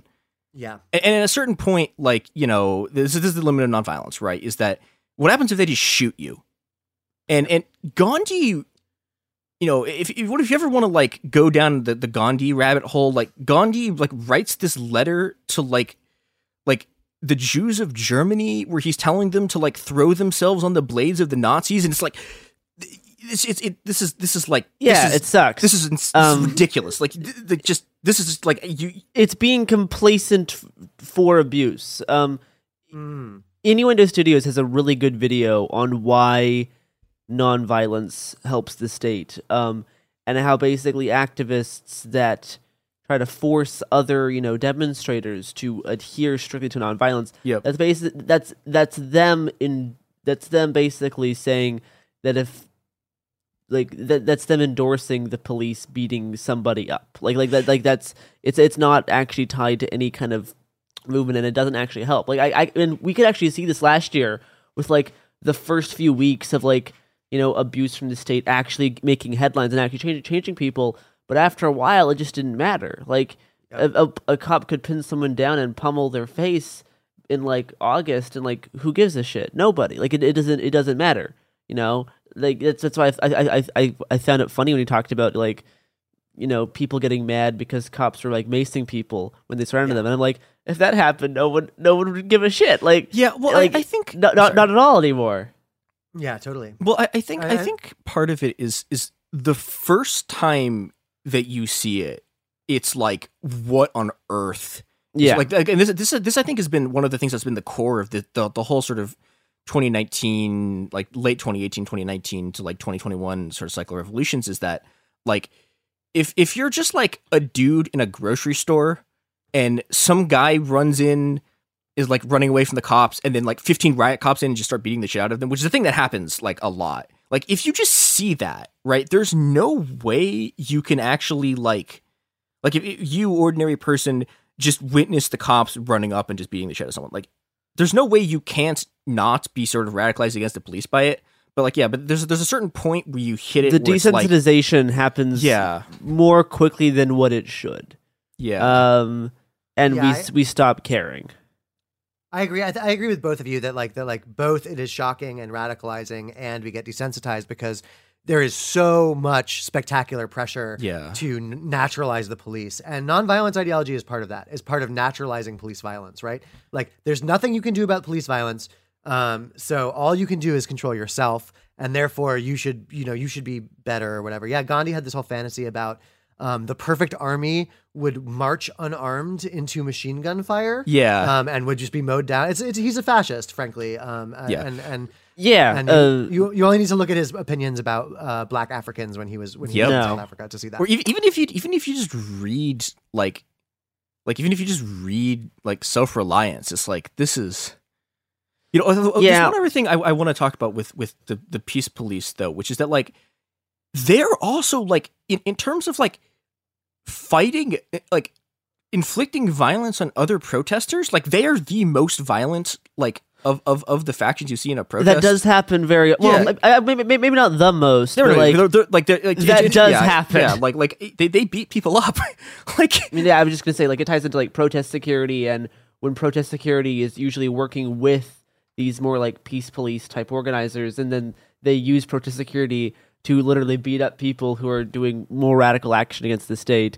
That happens all the time. Yes. Oh yeah, protest security. When I see protest security or marshals, I know exactly that we're in a bad march. Yeah. The only time I've ever been physically assaulted by another protester was during Occupy. Actually, after the night after we've been evicted, which is like November 15th, I think. And if people don't remember, Obama and the FBI coordinated this nationally. All the Occupy encampments got swept within a week of each other.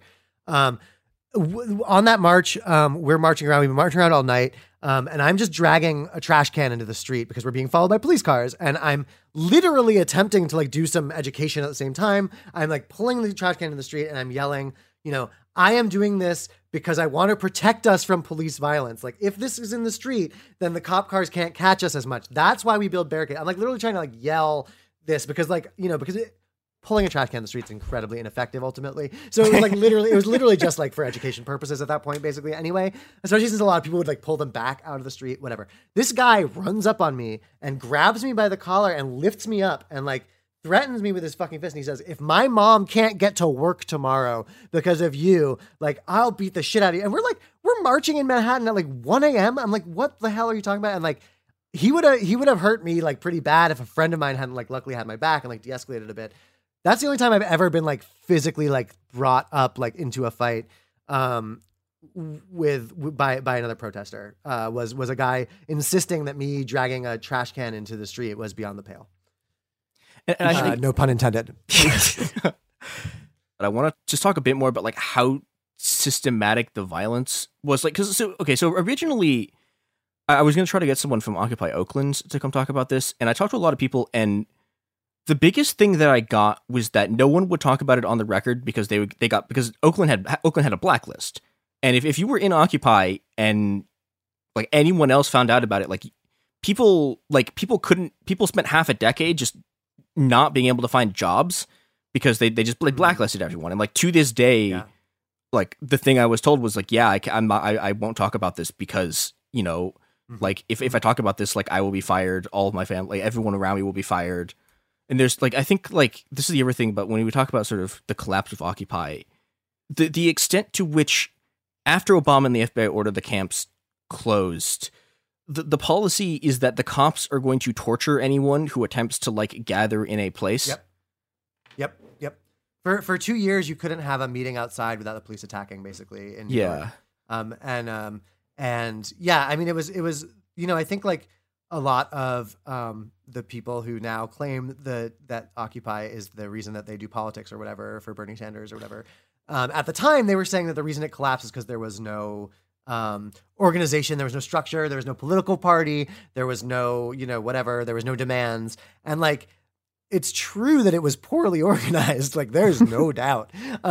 But like, we got beat out of the streets. And like people tried for 6 months really intensely, and for another 6 months after that less intensely, to restart that energy. There was all this work towards like a general strike on May Day 2012, which ended up not really working, which is actually exactly the kind of demand-filled one day of action kind of politics that they were demanding. It actually really failed, which I think is telling. But in the meantime, like Occupy, like Zuccotti got cleared, but for a while there was the thing. No one remembers this, I don't think, but there was a thing up in Union Square. There was an occupation for 3 weeks. There was like all the Union Square freaks and like a bunch of occupiers. And yeah, the cops just like, it was just like batons out on site for a few years in New York. And I know it was like that everywhere else, or most everywhere else. And that came down from on high, that like the police were just like, oh, what was dangerous about this was people gathering in public. So we really need to enforce the Second Amendment being meaningless now. We really need to stop meetings from happening in public. And that violence was super intense and super real. And a lot of people got beaten out of the movement, and a lot of people got really demoralized and left. And I understand why. It was scary and awful. And there was a lot of repression and, and it has continued to sort of that kind of repression has continued to escalate. But what has successfully happened in our movements, I think to our credit, is that we haven't actually formed the kinds of hierarchical organizations that allow for more effective police repression. All the police have right now against us, for the most part, is batons in the street. They have a lot more trouble infiltrating, a lot more trouble, which doesn't mean they aren't trying like crazy, but they have a lot more trouble taking down the movements in a sort of COINTELPRO way, right? The modes of repression have changed a bit. But that's also because we don't have, it's a combination of the fact that we don't have those forms of organization, but we also don't have those forms of organization because they don't emerge spontaneously from our living conditions like they used to. So I think it's you can't just give credit to any one thing. There's a lot of different factors at play, I think. I will say one of the other things that I've noticed, and I think I'm pretty sure this is happening. I've talked to people who are talking about this at Occupy, is that like the first thing, if you have a group of people who are just there, the first thing the cops try to do is appoint a leader, so that they have one person they can negotiate with. And this lets them sort of this sort of like access point to which they sort of break like the demands of the crowd, is that they find one person, they appoint in the leader, and they get that person to sort of like be the liaison. My favorite Occupy joke, I got to give respect to Occupy Denver. This was the best joke that ever happened in Occupy. They announced at the beginning of 1 week, on Friday, we are going to announce our leader. Occupy Denver has chosen a leader. And the whole movement got so upset. Everyone was so angry. I was like, what the fuck? And then like they had this like big press conference, and their leader was a golden retriever. It was just a dog. And it was like, it was a perfect role. Kudos to Occupy Denver, whoever organized that prank. I love you. I guess, yeah. So speaking of kudos to a place, the last thing I wanted to talk about was the giant like port occupation strike thing in Oakland. Yes. Because I mean that wasn't the first time people had done it. Like I know during the anti-war movement, even till like 2007, 2008, there's a bunch of people trying to occupy ports. But in Oakland, they like did it. They put like 40,000 people like in the port of Oakland, and they shut it down. Yeah. And I think that was one of the stories kind of been lost from this because like, you know, like that was the point. Like, so like I know people in Oakland who like they got like repeatedly drugged by police informants because particularly Oakland, because also Oakland's also the Occupy Oakland movement is way less white than any other movements, and they get like the kind of police repression they get is like just like yeah, you know, again, like people being repeatedly drugged by informants, like cops shooting people in the face, like the you know, you have the blacklist, you have all this stuff, and I think, you know, part of it is battles. Yeah. And I think part of it's because it's a bunch of non-white people, and that's, you know, that's just what happens. But I think another part of it was also that there was this fear about. So the reason the port strike is able to happen is because there's a complicated game here where the Occupy people like sort of got involved in like longshoreman union politics. But that sort of like fusion of you have all the people in the street and then they start shutting down ports, and that like the cops like lose their minds over that. Like that I think was like extremely scary to them in a lot of ways. Yeah, I mean, you know, I would defer to anyone from Oakland who was there during that. You know, I have comrades there I've talked to, I've read about it since, but you know, I think part of the heightened police repression and the heightened power of the Occupy Oakland folks was the Oscar Grant Rebellion, like I mentioned in 2009, which had had been a few hundred people, but it had been really rowdy. There'd been like looting and smashing, maybe more than a few hundred, maybe near 1,000 people on the first night. And you also obviously have the legacy of the Black Panthers in Oakland. So, you know, the Black Panther Party, you know, forms in Oakland. It lasts in Oakland a decade and a half longer than it does anywhere else in the country. So there's a lot of like, and you also have the really, really intense gentrification of the Bay that's happening. Yeah. So there's an incredible political and economic pressure in the Bay combined with this history of radicalism that really, you know, but yeah, I think also the other thing that's really interesting, I think what you said, like you put your, you know, you hit the nail on the head. Like it was largely like, it was terrifying that it was the most effective direct action in the Occupy movement, I think, was that port shutdown. I think without a doubt, like the biggest mass direct action that Occupy achieved. What was that, November 12th? Was that the date of that? I don't remember. It was 2011, near the end of the cycle. And I think like the other thing about that though was that was very similar to the alter globalization movement, right? Where the unions had sort of teamed up with, you know, like in Seattle, there's a lot of trade unions on the ground next to all the black blocs, right? And I think like that image, I think really, it's really interesting. It really terrified the police, and it could have been a vector for a certain kind of like labor first politics that could have emerged, but instead like the labor first people have turned out to be all electoralists. Yeah. And it seems that's sort of a weird blip that hasn't really returned. Yeah. And it's interesting too, cause now like, you know, like the AFL-CIO just like, you know, AFL-CIO is like, no, comp union's great. And it's like, there's this sort of like split between the street movements and organized labor because they're off doing like electoral stuff and like cop shit, which is this sort of and have been now for 7 decades. You know, I mean really like the buying off of the unions and the New Deal, you know, with brief windows of like wildcat action in the 70s and the 90s, the buying off of the unions has never really gone away. Industrial unionism in the US has long been, and in Europe, everywhere where those developed in the early 20th century, that labor movement, they've really been successfully bought off. And I don't think that those unions are like a big easy route to power any more than the Democratic Party. I don't think they're gonna overthrow the government. I mean, I will say, this is my the thing that I plug every time is that the AFL-CIO overthrew Allende. Like, like their people on the ground were like directing. Like we're directing a bunch of the anti-Allende stuff, and it's like, and it was the union bureaucracies like more recently in 2001 who, or in the wake of September 11th, who transformed the anti-globalization rhetoric into Buy American, right? Which it turned out was often buying prison-made materials. But like that was the union. The union sort of defanged alter globalization into Buy American. Yeah, and there's I think like there's a whole nother story there about how anti-globalization turned from like, you know, the Zapatistas to like Trump, which is incredibly depressing. And goes through this line of sort of like the replacement of internationalism with nationalism and that kind of like buy local stuff, and the fact that like these people sort of just decided that partially after Seattle, partially after 9/11, they're just like, we're not doing direct action again.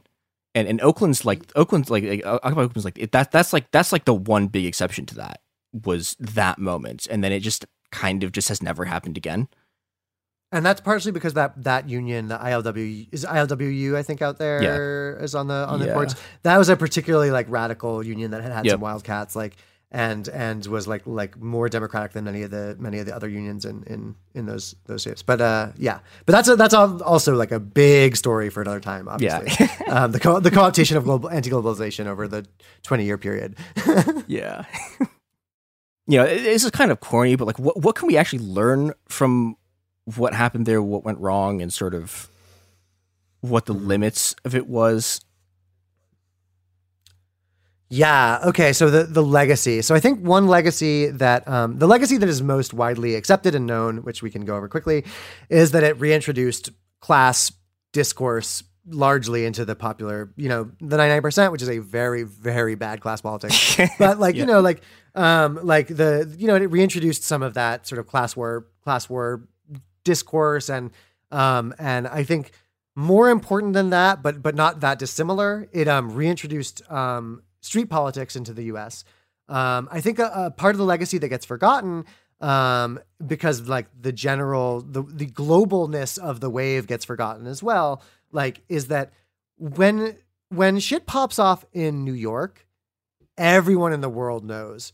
Or at least they did then, right? Because America had been so successfully, appeased politically for so long that I think that when Occupy popped off in 2017, like in 2011 rather, it really like signaled to the world, like the rest of the world, like, oh, like this is real. Like even in the center of empire, like people are rising up. It's hard to remember and it's weird, but like there was an Occupy in New York, in a UK. There was one in Tel Aviv. There was actually kind of like a pro-Palestinian Occupy in Tel Aviv briefly. And, I think maybe the most powerful sort of immediate tactical offshoot of Occupy was Occupy Nigeria in the first weeks of 2013 when President Goodluck Jonathan took the fuel subsidies away. And there were like sort of 2 weeks of really intense revolutionary rioting in Nigeria that then called themselves Occupy as a way of being legible to the rest of the world. I think the other legacies, though, that are a little more sort of subtle, I guess, is like that a lot of folks still in the struggle now. Like I will still meet people, my age who like I have two comrades here in Philly who I didn't know at the time, but who were organizing in New York, right? Like we probably hung out in rooms together. Like we were probably in the same spaces, but like, so like a lot of folks, each of these waves that has come has left, some people leave, some people swing right, but like there's a residue of folks that like becomes the base for the next movement.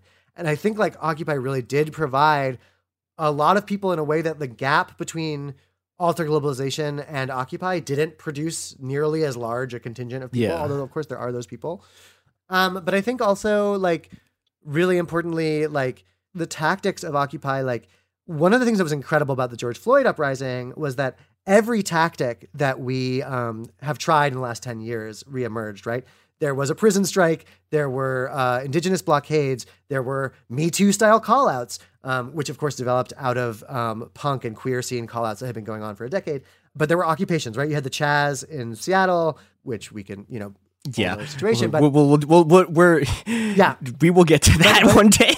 In any case, like I think like that has remained in the repertoire of proletarian struggle, like as a result of Occupy. And if it had just been Occupy, maybe it wouldn't, but as a result of the global movement of the squares, which obviously goes until Tahrir Square in 2013, 2014 in Turkey, I think is probably Gezi Park in Turkey, which is like the last big moment of the squares really. But that 5-year wave, like it was really, really important globally, really, really important locally as well. In terms of building activists, building a class of building revolutionaries, whatever you want to call them, the good version of the thing, not the bad version of the thing. It produced a lot of them. And I think like in terms of its limits and like what we can learn from it, like I think I think taking the police more seriously was really important. I think taking police violence more seriously was a really important legacy of Occupy. I think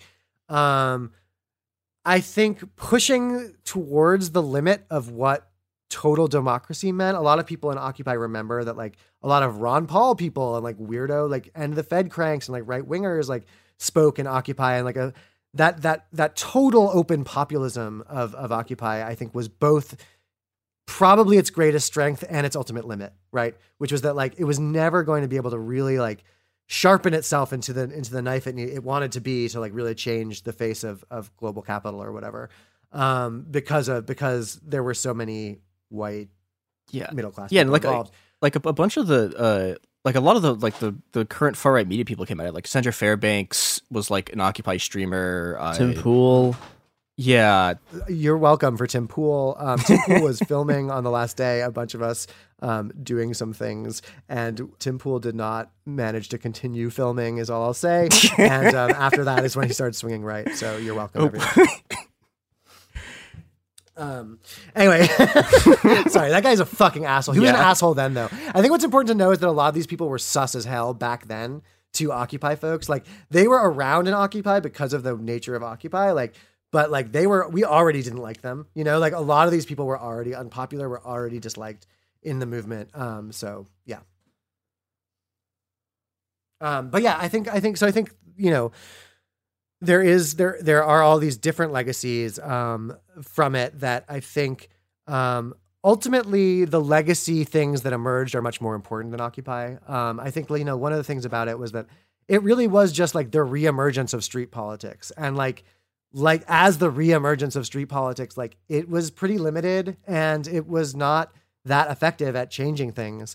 And also it was incredibly effective at leading to this last decade of struggle in the US. And I think you can't, you know, I think there's a tendency to want to judge movements by the immediate results that they produce, you know? And like, you know, I think, am I about to quote Mao? I think I am. Was it like when he gets asked, you know, what was the, you know, in the 20th anniversary of the Chinese Revolution, he gets asked like, what was the outcome of the Chinese Revolution? He says, it's too early to tell. Right. Like, I think like that, maybe that's Zhao. I don't remember who that is. Honestly. Yeah, I don't know, but they were right. Yeah, they were right. They were right. A lot more people died than what we thought. Yeah. Yeah. It's like, they successfully transitioned to capitalism, and they transitioned to capitalism. Yeah. It was, So what was the result of Occupy? It's too early to tell. But I also think the things that we've talked about here were core components of why it mattered. I do think one other kind of effect that it's had, and it's hard for me to gauge this because I've only been around post Occupy, but sure. I feel like now when people try to get stuff started, they really fall kind of into an Occupy mindset where they're like, the only way to make this successful is to hold this space. And I think that is really a default way that even more experienced, like both experienced organizers and new organizers really kind of just, I keep using the word default, is because like that's just really like what they go into. You saw this in a lot of different cities last year where they like people trying to set up spaces to hold.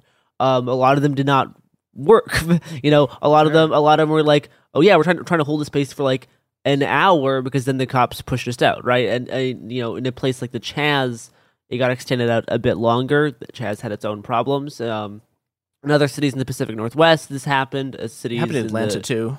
It happened in Atlanta. It happened in a lot of places. I mean, like I think George Floyd Square is maybe one of the more honestly successful ones for how they were able to actually kind of keep police away, and they avoided turning it into this big media thing like with the Chaz did.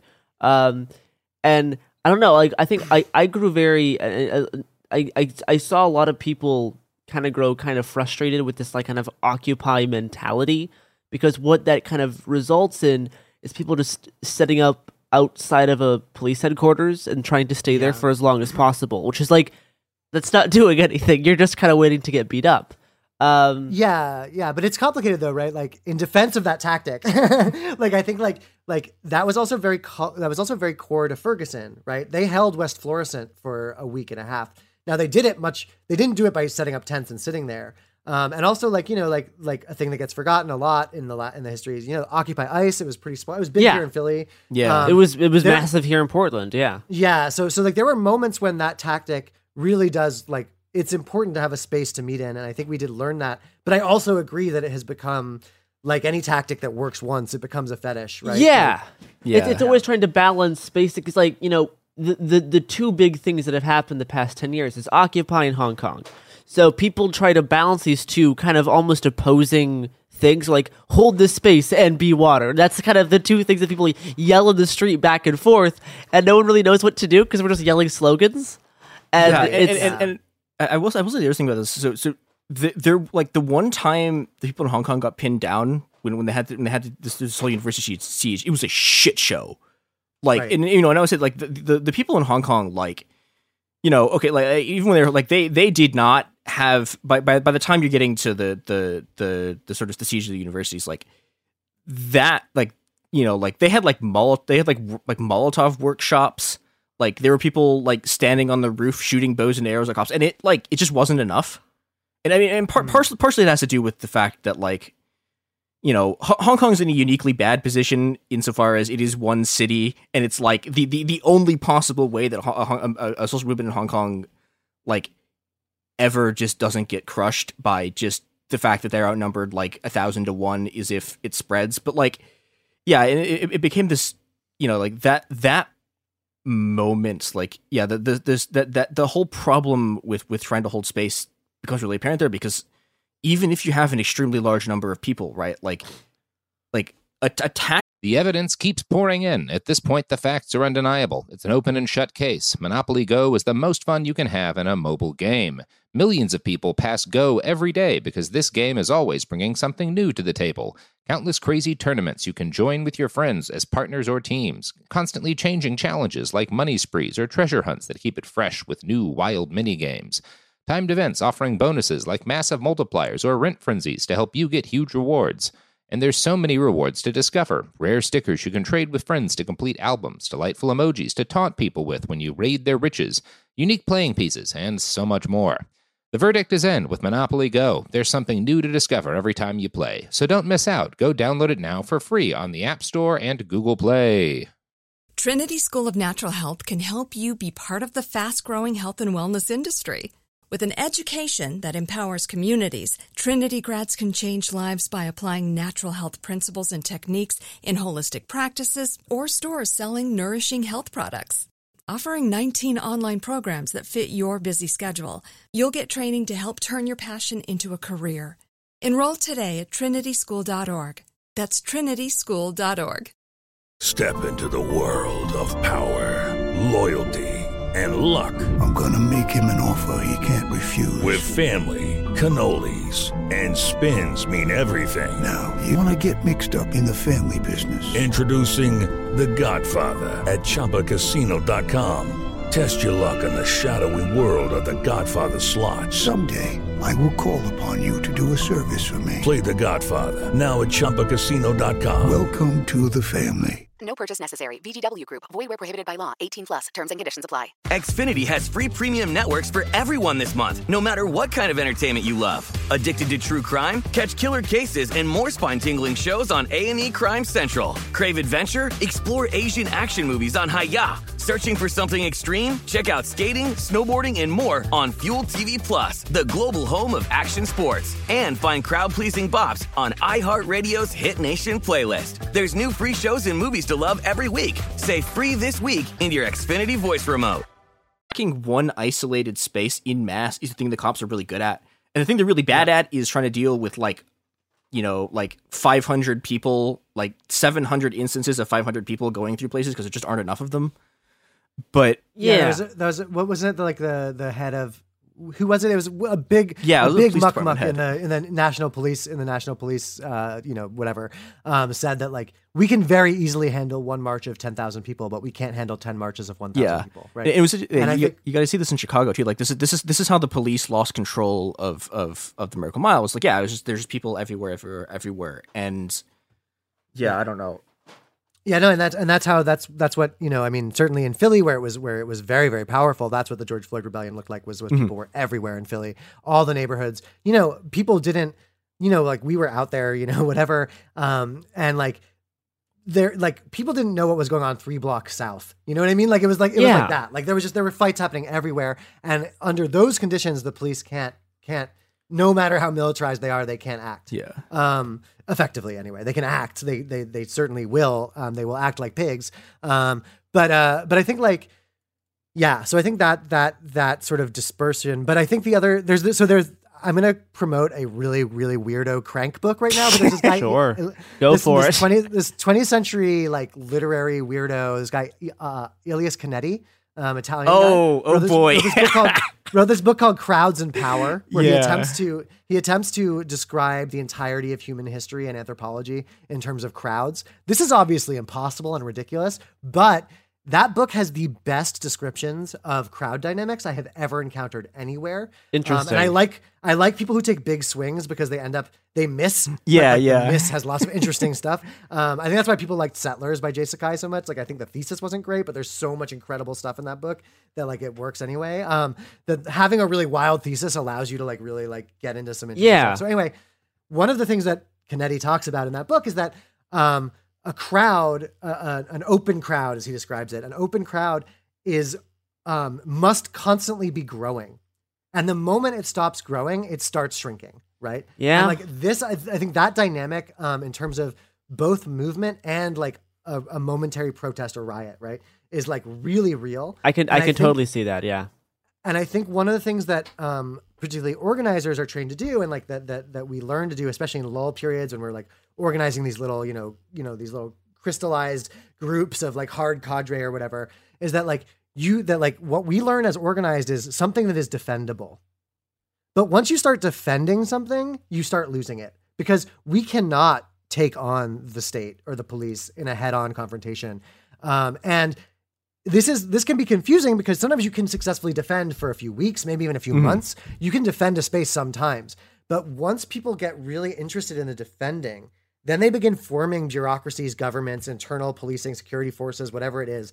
They start becoming they start undermining the very thing that made it powerful, which was this sudden rapid growth, this sudden big explosion of power and self-recognition that comes in the beginning of movement. And I don't think there's a way to will that problem away. Like, I don't think we can just like think our way out of it. Like, it's just a problem. But I do think that like one thing that we could take from the experience of Occupy and the experience of the last decade is that like, if you do, consider yourself someone who wants to participate in these kind of movements, which is probably why you're listening to this podcast right now, don't try and defend. Like, don't try and defend. Like, some things will need to be defended sometimes, obviously. But like, if your main thing is like we should never defend something we've achieved so far. We should never not be willing to destroy it in order to like build something bigger, right?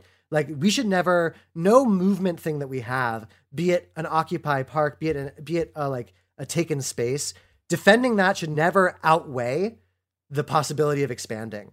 And if that's our strategic mindset, obviously moment to moment, you can't just be thinking that constantly. Yeah. But if the strategic mindset is like, what we have now is only good to the extent that it can turn into something more, rather than we have to defend what we have now.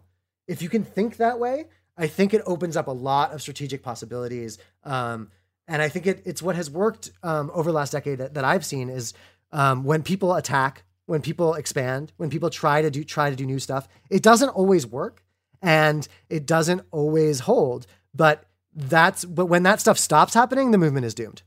I think that's a really good way to wrap things up. I think that's a nice, beautiful sentiment. I kind of view this type of thing in more than just protests and, in different facets of life. I think you can always learn from past experiences, from past struggles. But if you try to perfectly replicate them, you're absolutely going to fail. Yeah. You should always learn and move on, but you should not be focused on any kind of replication. Is there any of your books or writings you'd want to plug before we wrap up here? Sure, yeah. I wrote a book that came out last year called In Defense of Looting, came out in 2020 with Bold Type. I am currently also writing, I'm obsessed with movies. I write a movie review column for the Al Jazeera Plus I did not know newsletters. that. Yeah, the newsletter Substack. If you want to read. I mean, it is really movie reviews. So if you want, cranky anarchist theory, it's not the spot for you. Otherwise, yeah, I'm on a pretty long social media break right now, but good you can for find you. me on there eventually. I'll probably come back inevitably. Unfortunately, and I have writing popping up every now and then, and if you read it, I would appreciate it. Well, is that helpful? Yeah, absolutely wonderful. Thank you, and yeah, thank you so much for coming on to talk about Occupy and stuff that I think a lot of people hear about, but I know at least a lot of my generation does not fully kind of grasp it. It is literally my pleasure. Like I wasted so much of my life thinking about this. I'm so glad to be able to share some of it with some people. I'm so glad you're able to join us too. I've been looking forward to this for a while. So yeah, it's very excited. All right, that wraps up us today. You can find us on Twitter and Instagram at Cool Zone Media and Happen Here Pod. We'll be back for a few more episodes this week. Adios.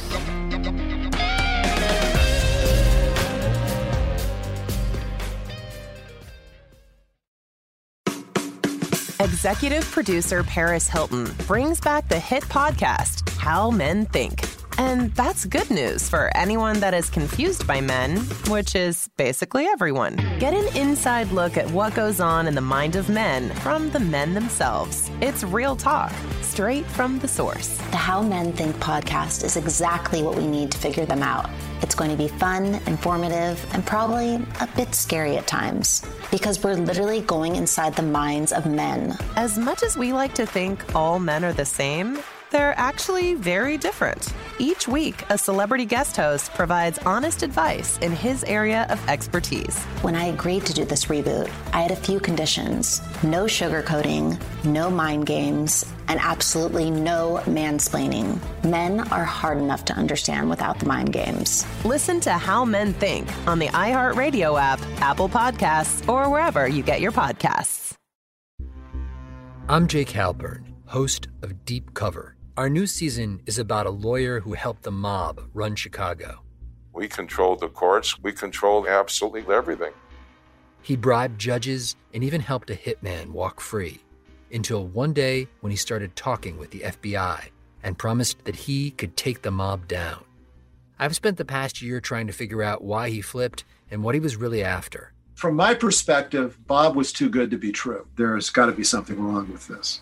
I wouldn't trust that guy. He looks like a little scumbag liar, stool pigeon. He looked like what he was, a rat. I can say with all certainty, I think he's a hero because he didn't have to do what he did, and he did it anyway. The moment I put the wire on the first time, my life was over. If it ever got out, they would kill me in a heartbeat.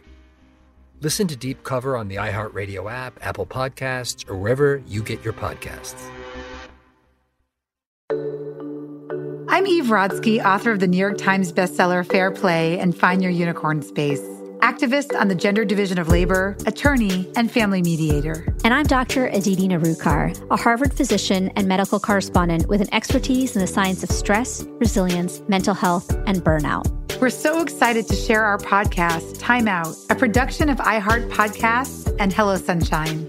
We're uncovering why society makes it so hard for women to treat their time with the value it deserves. So take this time out with us.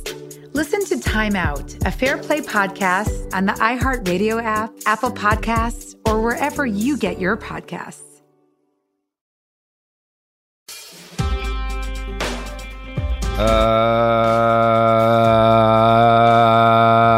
That was the introduction. I did it, Sophie. Sophie's saying that's an acceptable introduction. You know what podcast this is. You clicked on it, so I don't need to tell you the title. I don't need to say who we are. I'm just going to dive right into the fucking episode.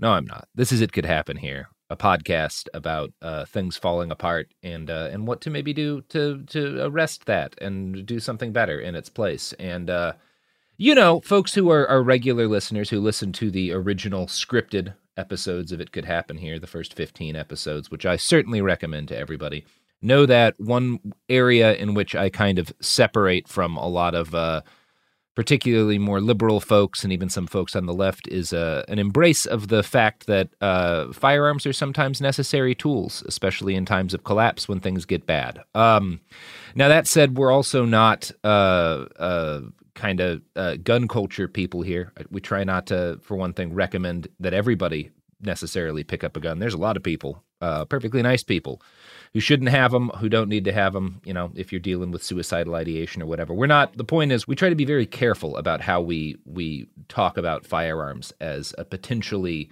useful or even potentially necessary tool in the times that we're in. And today, since we're a few weeks into this, we've covered producing food, we've covered some medical stuff, we've talked about community organizing and a number of other things that I think are priorities for most people before, getting strapped. Today, we're going to talk a little bit about getting strapped. And my guest today is Paul. Paul, do you want to kind of introduce your background in brief so people know why you're on here? Sure, Robert. I was in the Marine Corps and infantry. And after that, I went to security consulting and then to the Federal Protective Service and finally the ATF, some of our funnest agencies. Yeah, all my favorite organizations there. Yeah, well, they're better than the what is it, the FDA. Yeah, they beat the FDA. I mean, in terms of body count, they're certainly better than the FDA.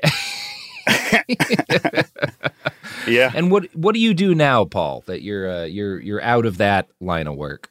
Well, I do two things. I got a day job at Disney World, and then the side gig is we run a explosives and machine gun supply company, also body armor, a handful of other things, but that's the big thing is destructive devices.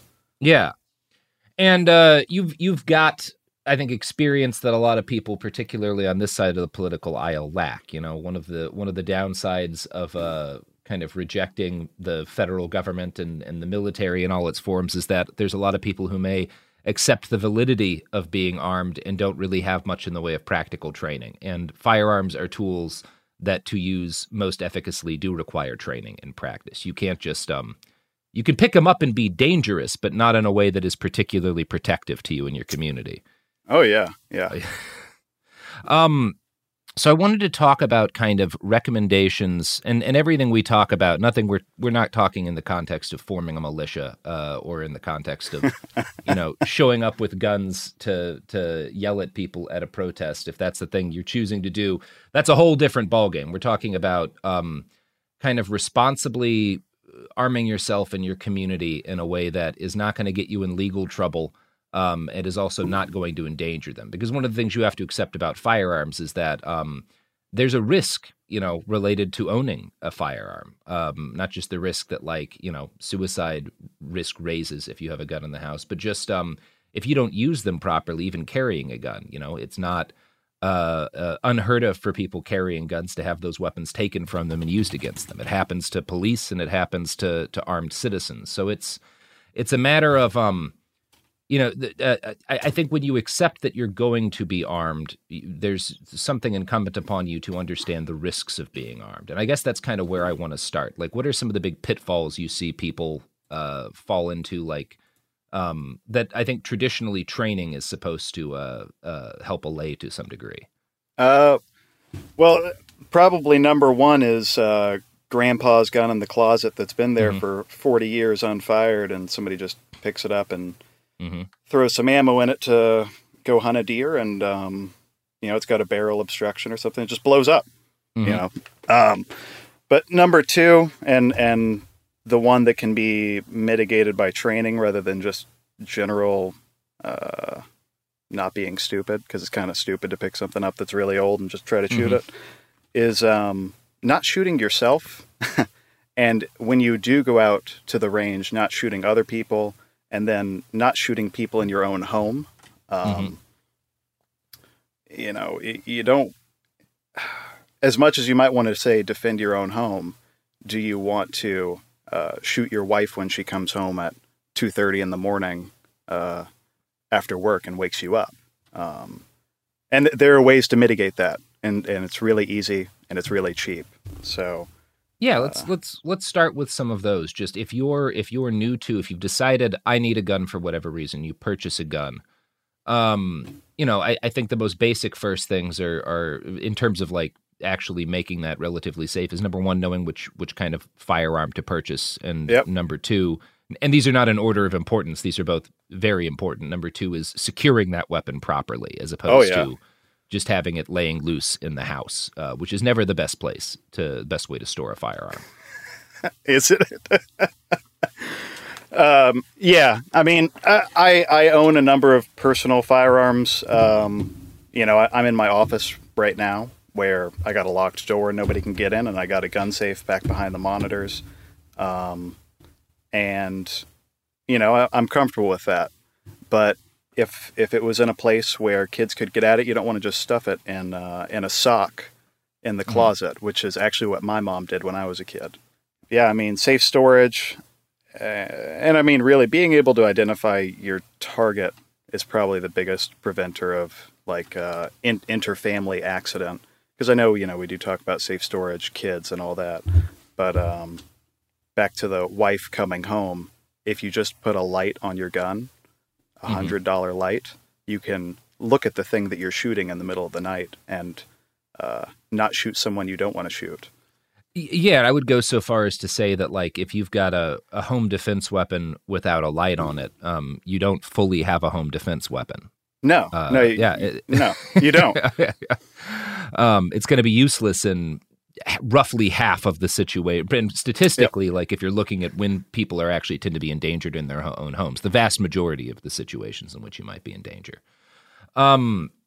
When it comes to weapon selection, this is another area where, like, if you go on maybe one of the worst places in the world to have this discussion is Twitter, because everybody has their opinions on Twitter. I tend to say, because I think most people, when they're looking for a first gun, if they're committed, just like thinking of personal defense, they're going to go for like a Glock or something. And I think unless you're planning on carrying a gun, and you can correct me if you disagree here, but I tend to think a handgun, again, unless you're intending on carrying a concealed weapon, is the last thing that you should own as a gun owner. I got a mixed opinion on that. I mean, I think that the handiness of a handgun can outweigh some of the issues. I know you guys dealt with fires up there. We have hurricanes. Yep. Being able to stick a handgun into a backpack, it can go a long way. Or being able to just, a good point. Keep it on you in your car, because here we're and that will depend on state laws. Yeah, everything we say depends on state laws. Yeah, there are states where you can. Yeah, if you're in California and you're in one of the counties that it doesn't issue a concealed carry license, like L.A., it's really hard to get one, from what I understand. Yeah, you got to get to San Bernardino if you want to get one of those. Yeah. I mean, first off, like I got a short list of guns, and like 2/3 of the list illegal in California. Mm-hmm. They're not on roster. But for what's most usable against, or most handy, it's probably a handgun. But if you're expecting a threat more than like 30 feet away, have something other than a handgun. Handguns, they suck at hurting people. They suck at killing people. Yeah. They're ineffective. They're hard to use. I mean, we say 30 feet away, but if you're not training regularly, hitting something reliably in a stressful situation at 30 feet with a handgun it can be difficult. It's not easy. Yeah. It's not easy. And I tend to recommend, number one, there are some options. Like even if you're sticking with a handgun, there are different kind of options for that. Like I'm a big advocate of pistol caliber carbines, which is essentially they're cool as fuck. The size of a small rifle, so you can fit them easily in a backpack. Every backpack I've owned, you can stick something like a CZ Scorpion in without much difficulty. Yeah. And because so when you're talking about what makes a weapon easier to use, one of the number one things is size. So the longer the barrel, the more accurate it is. The heavier the gun, the less recoil is a problem. The easier it is to use at range. And a pistol caliber carbine, you stick a light on that. That's a really good home defense weapon. Absolutely. Yeah. I mean, especially people will argue about the different types of magazines, but if you buy one that takes a Glock magazine and you have a Glock, you can build a full little loadout that just takes all the same magazines. One is more accurate. One is a handgun. and all the same ammo. You're not having to figure out and read a bunch on what kind of ammo you need and stuff like that. You just buy one and it works for everything. Yeah, and when you're talking about ammo, I think one of the most important things, like especially if you're worried about a survival situation, is availability, which is the nice thing about like what we call the NATO calibers. So the NATO calibers are 9mm 7.62 by 51, better known as 308. Your grandpa's hunting rifle is 7.62 by 51, or it's 30-06, but whatever. And then 5.56/223, and those are the rounds. That's like 5.56 is the standard. That's what's in your bog standard AR-15. And so almost no matter what happens, including, ammo crunches, you will be able to find some amounts of those calibers generally. Dig through your neighbor's drawer and you're going to find a box of bullets. They might not even own a gun and they got a box of 9mm. Yeah, everybody's got 9mm. And I think that the basics of like what to get if you're looking at kind of just a basic defensive arm, how to store it safely, those kind of questions are important. When it comes to training, what are some of, in your opinion, like the mistakes that you see people make when it comes to kind of practicing training with their weapon? Going to an NRA basic, like 4-hour class and thinking that you are a god. There are people who have spent 5 days a week going to classes and doing training, because there's practice and then there's training. Training is where someone teaches you something. Practice is where you go with what you're already taught, right? So there are people that spend all that time and they're still not the best in the world. There are people who do a ton of practice. Jerry Micklick, I don't know if you've ever seen him shoot, but he's like the fastest gun in the world or something like that. His videos are crazy. Oh yeah. I mean, he'll outshoot a full auto gun, with revolvers. And it's just like, it's just absolutely mind blowing. But no, he's like Michael Jordan or something. You just get these people who have almost it's just natural ability. Yeah. Certainly married with practicing, but continue. If you had a fight, a gunfight, which they really don't happen that much, but if you had a gunfight between a guy with a High Point C9 which is one of the cheapest, ugliest handguns you can get. Quote, reliable handguns on the face of the earth. If you had a guy with that had paid $500 for a training class over a weekend and still went to the shooting range every week and practiced, and or not even every week, just every month, and then did dry fire drills once a month in his garage or whatever, versus a guy who went out and bought a Wilson Combat $3,000 1911 but had only taken the NRA class, I will bet on the guy with the C8 or the C9 all day long. Even if he's only got one bullet, don't care. He'll win. And often, like for all of the guys you see, in all of their tactical gear and whatnot, and their spare mags taking like 300 rounds out. Oh God! If you actually look at most defensive shootings, it's very common, and I think it's like 3 to 5 rounds. Yeah, 3 to 5 rounds. Yeah, 3 to 5 rounds, generally closer than 30 feet, sometimes closer than like 10 or 15. This sits in my pocket most of the time. Is that just a Glock 19? No, it's a 43. Oh, Glock 43, yeah. So tiny. It has more bullets than I'll ever need in a gunfight, probably. Yeah. I think I want to pivot from this point to, we started this by introducing that you spent some time in the ATF, spent some time in the FPS. I haven't had any personal interactions with the ATF, but I have met some FPS guys on the streets of Portland, I'm kind of curious, especially because I came in contact with you through your Twitter, where you're very vocal. My personal Twitter. Yeah, and you're quite politically active now, in a way that I think is surprising to people for someone with your background. Are you comfortable with kind of tracing sort of the broad strokes of your journey there? Because I think that's instructive for folks. Oh, at FPS specifically? Well, just kind of what brought you from there to here.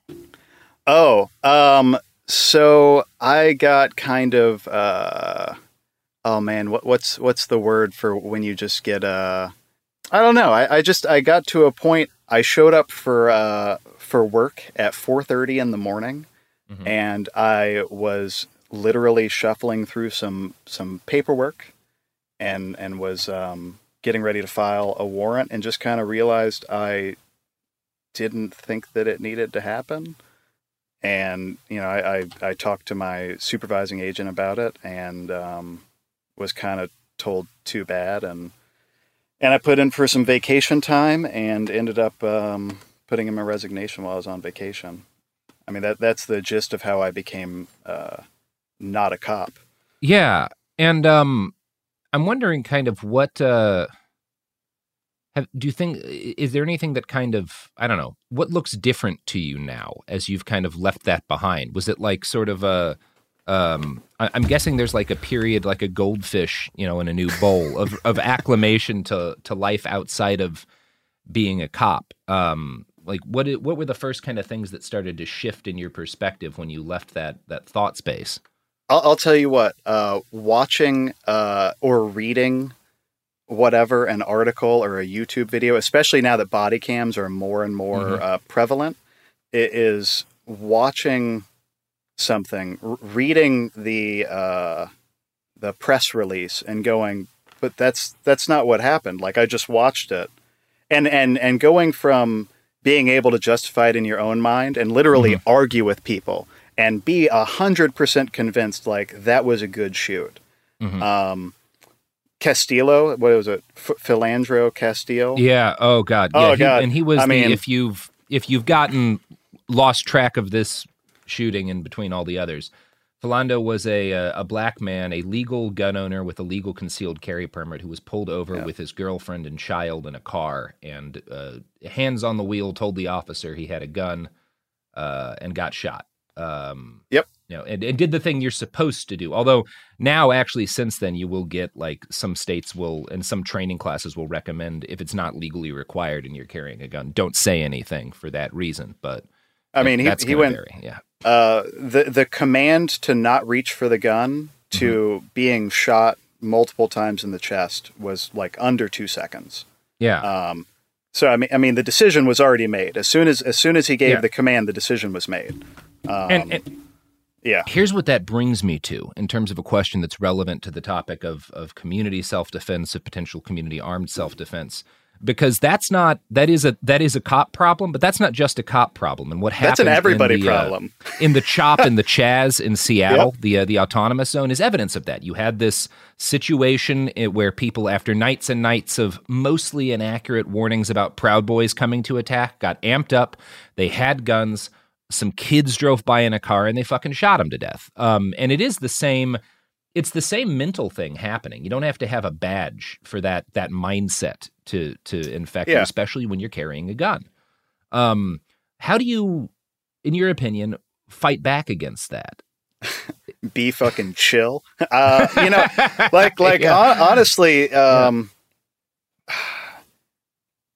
if you were a teenager, which we grew up in almost the same place. You're from Plano. I'm from Capel. Yeah. So I would have argued with you about them being the same place when I was in Plano, but they're the same place. Yeah. They're same place. Absolutely the same place. Like, yeah. One has Woot.com and the other one has Raytheon. So, you know, and a bunch of hospitals.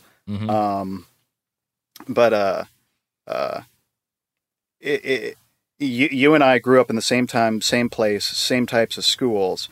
How many times did you see in like high school or even middle school, just a guy hit on a girl and then the girl's boyfriend comes over and just starts fighting him? Yeah. Like the guy had no reason to know. He didn't know he was doing anything wrong. And I'm not suggesting, or I'm sorry, what I'm pointing out is that, it's almost ingrained in us at a societal level to react violently to maintain like our personal position. Yeah. And if that means that I'm in my neighborhood and I don't recognize someone, it may seem like violence is the right way to go. That's actually what you're doing when like, what's it called? Karening, you know, where you call somebody, the black kid selling water bottles or whatever. I know that was one in New York where the police came and harassed, some like 12-year-old black kids because they were selling water bottles. Yeah. It's the same thing. I mean, in that case, you're not personally doing the violence. You're just calling somebody else to do it for you. Because, the police are kind of violence of monopoly and all that. Yeah. Yeah. Yeah. And that's, one of the most, I think, important things about that is the idea of, violence is like when you're willing to accept violence to kind of maintain your social position or something.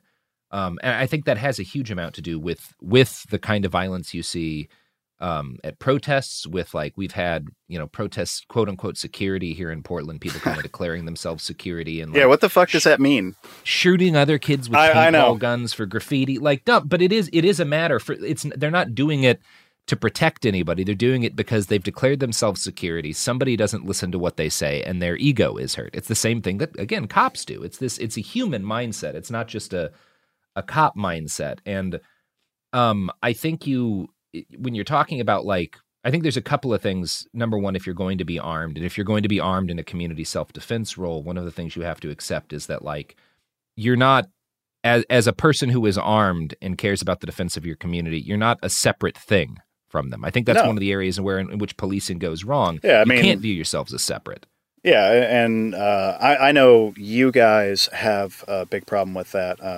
We do here too. I live in a metro, and our metro police, 99% of them don't even live in the county. Yeah, they all go about the same here. Yeah, yeah. They don't even not just the city. They don't live in the whole county.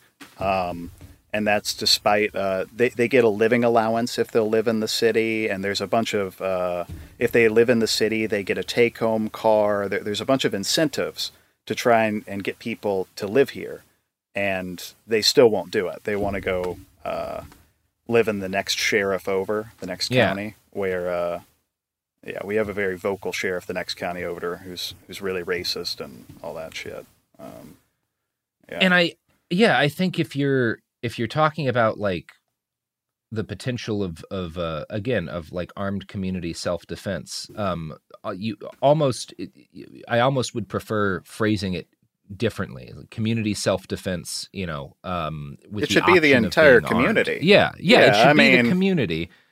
And you're not the gun isn't what you are. You're not security. You're not self-defense because you're armed. You're self-defense because you're a member of the community. And if you personally choose to be armed, that is an option that is expanded to you specifically because you're armed. But it doesn't change it shouldn't change what you are. And if it does, there's a phrase that I think is really useful. The finger pulls the trigger. And if you want to avoid, or the trigger pulls the finger, sorry. And it's this idea that when you show up armed, and you're showing up armed as someone, your purpose there is to be armed, you're at heavy risk of the weapon guiding your responses.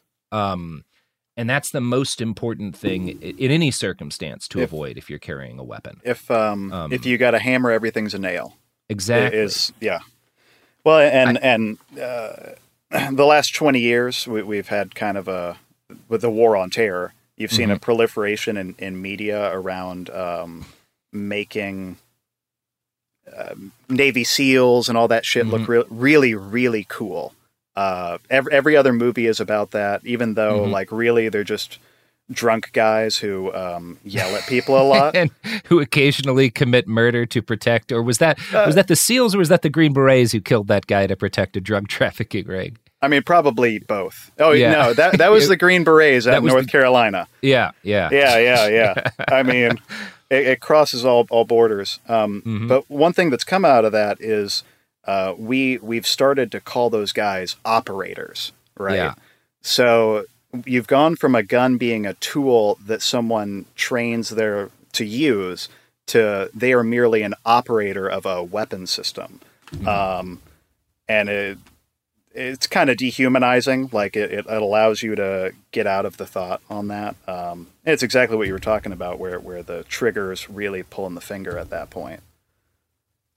Yeah, and it's. I think there's a number of there's a number of tactics and more than we can get through, and that we'll be talking with some other community self-defense people at some point in the near future about this, because this is a big topic, right? And it's not one, I haven't seen anyone do it super well yet in the United States. Like anytime you have kind of persistent right-wingers do every once in a while. Yeah. They they take over BLM land. Yeah. But then they die. I forgot about that. Yeah, they did die. They get killed.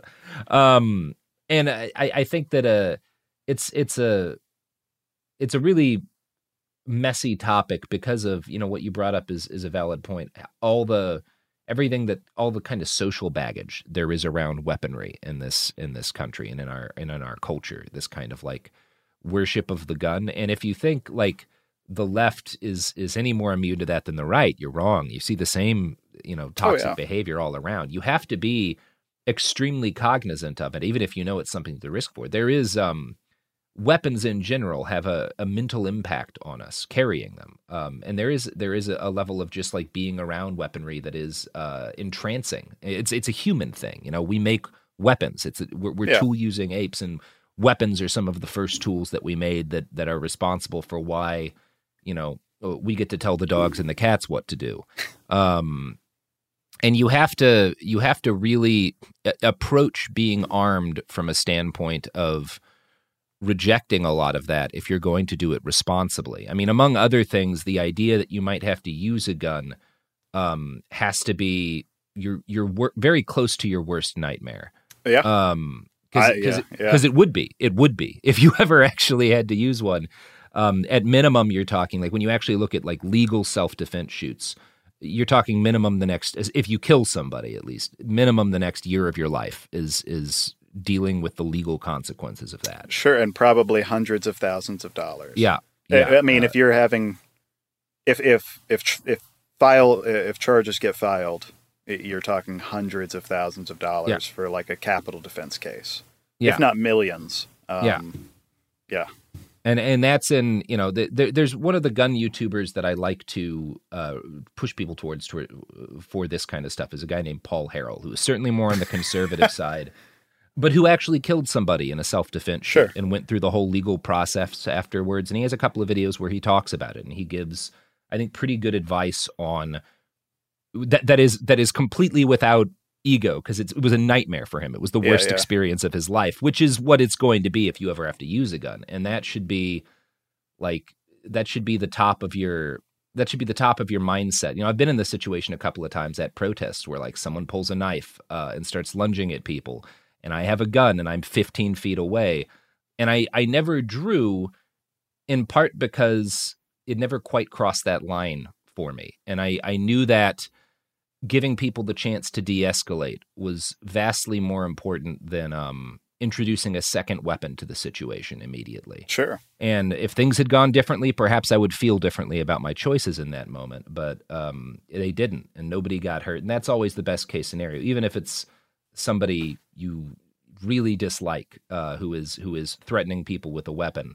I swear that happened up in Olympia like 2 weeks ago. Yeah, well, the shooting in Olympia, which was a guy named Tiny who got shot, and there's video of it. It's absolutely not a legally justified shoot for sure. Like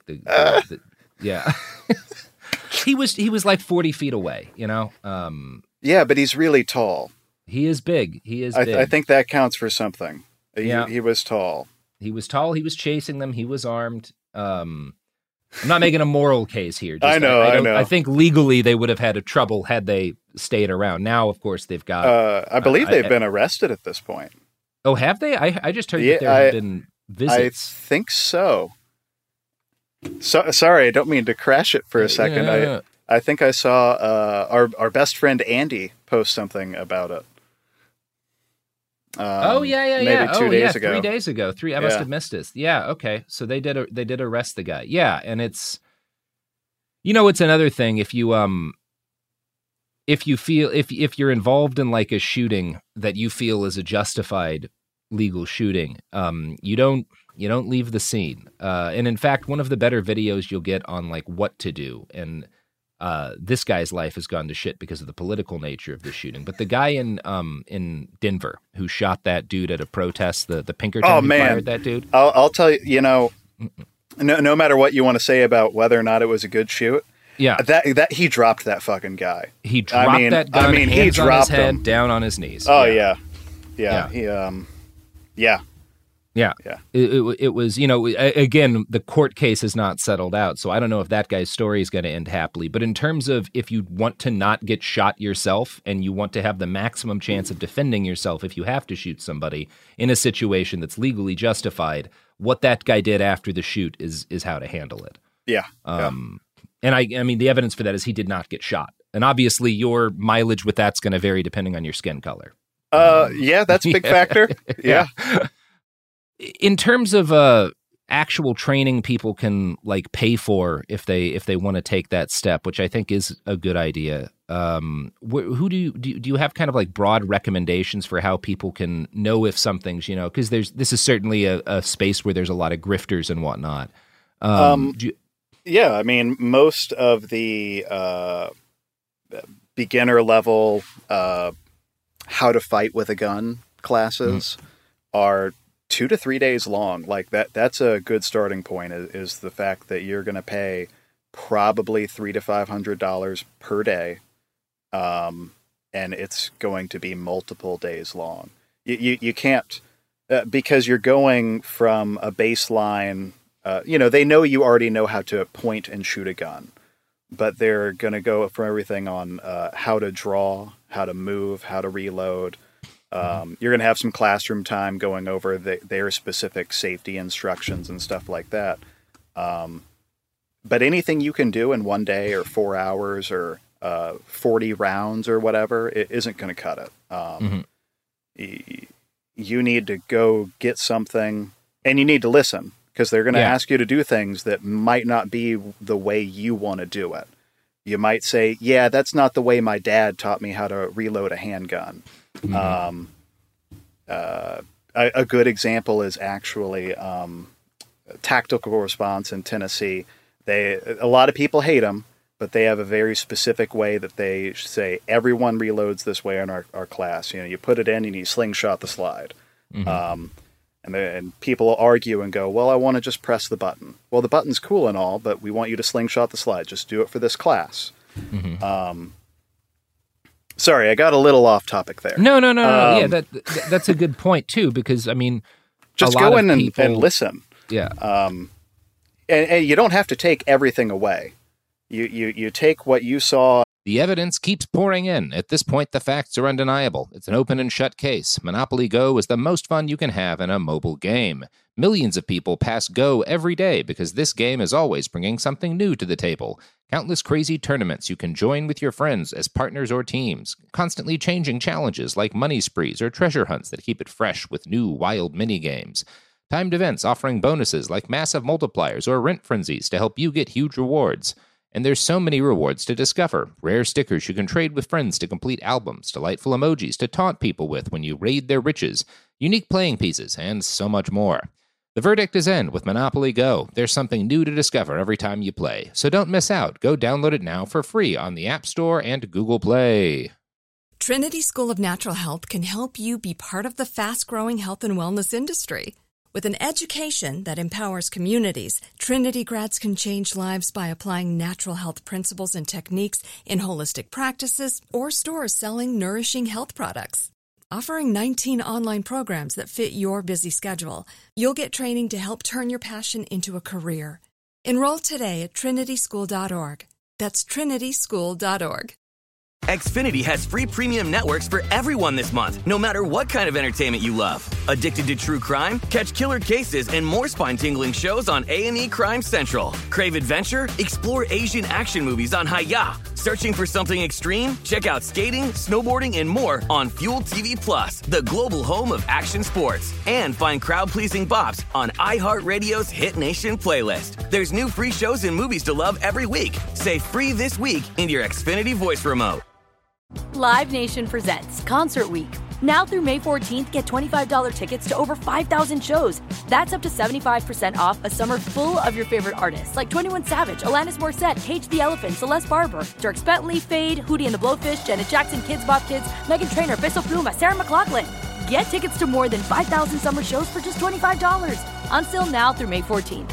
Visit LiveNation.com/Concert Week to learn more and plan your summer with Sean Paul, Sum 41, 30 Seconds to Mars, and Two Door Cinema Club. As good usable information and merge that with what you already know. Maybe throw away some of what you already know and you got this ball of goo that you can work with for practice. Yeah.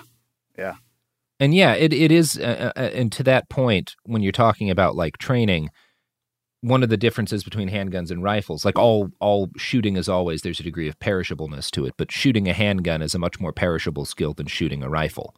And it's so if you're going to be armed with a handgun, it really behooves you to train, because you're only as good as how often you've been out there, really. And having a good foundation, like taking some real professional classes, will help a lot in that, as opposed to just kind of going out to the range every now and again. But yeah, let's talk at the last little bit of this here about kind of the gun that's always on the tip of everybody's tongue when you start talking about being armed and armed self-defense is, the AR platform. It's a gun with a lot of baggage, a tremendous amount of cultural baggage, and it has become vastly more than just a firearm in our culture. Okay. What are kind of, because I am a big advocate of people who are open to being armed getting an AR platform. I think it's a great gun to learn on. I mean, it goes bang really well almost every time, as long as it's from a reputable manufacturer. Mm-hmm. Despite what some people say, they're very reliable. Yeah. They're easy to clean. Literally, as long as you keep them lubricated, even in the field, you keep it lubricated, it will just keep banging out rounds.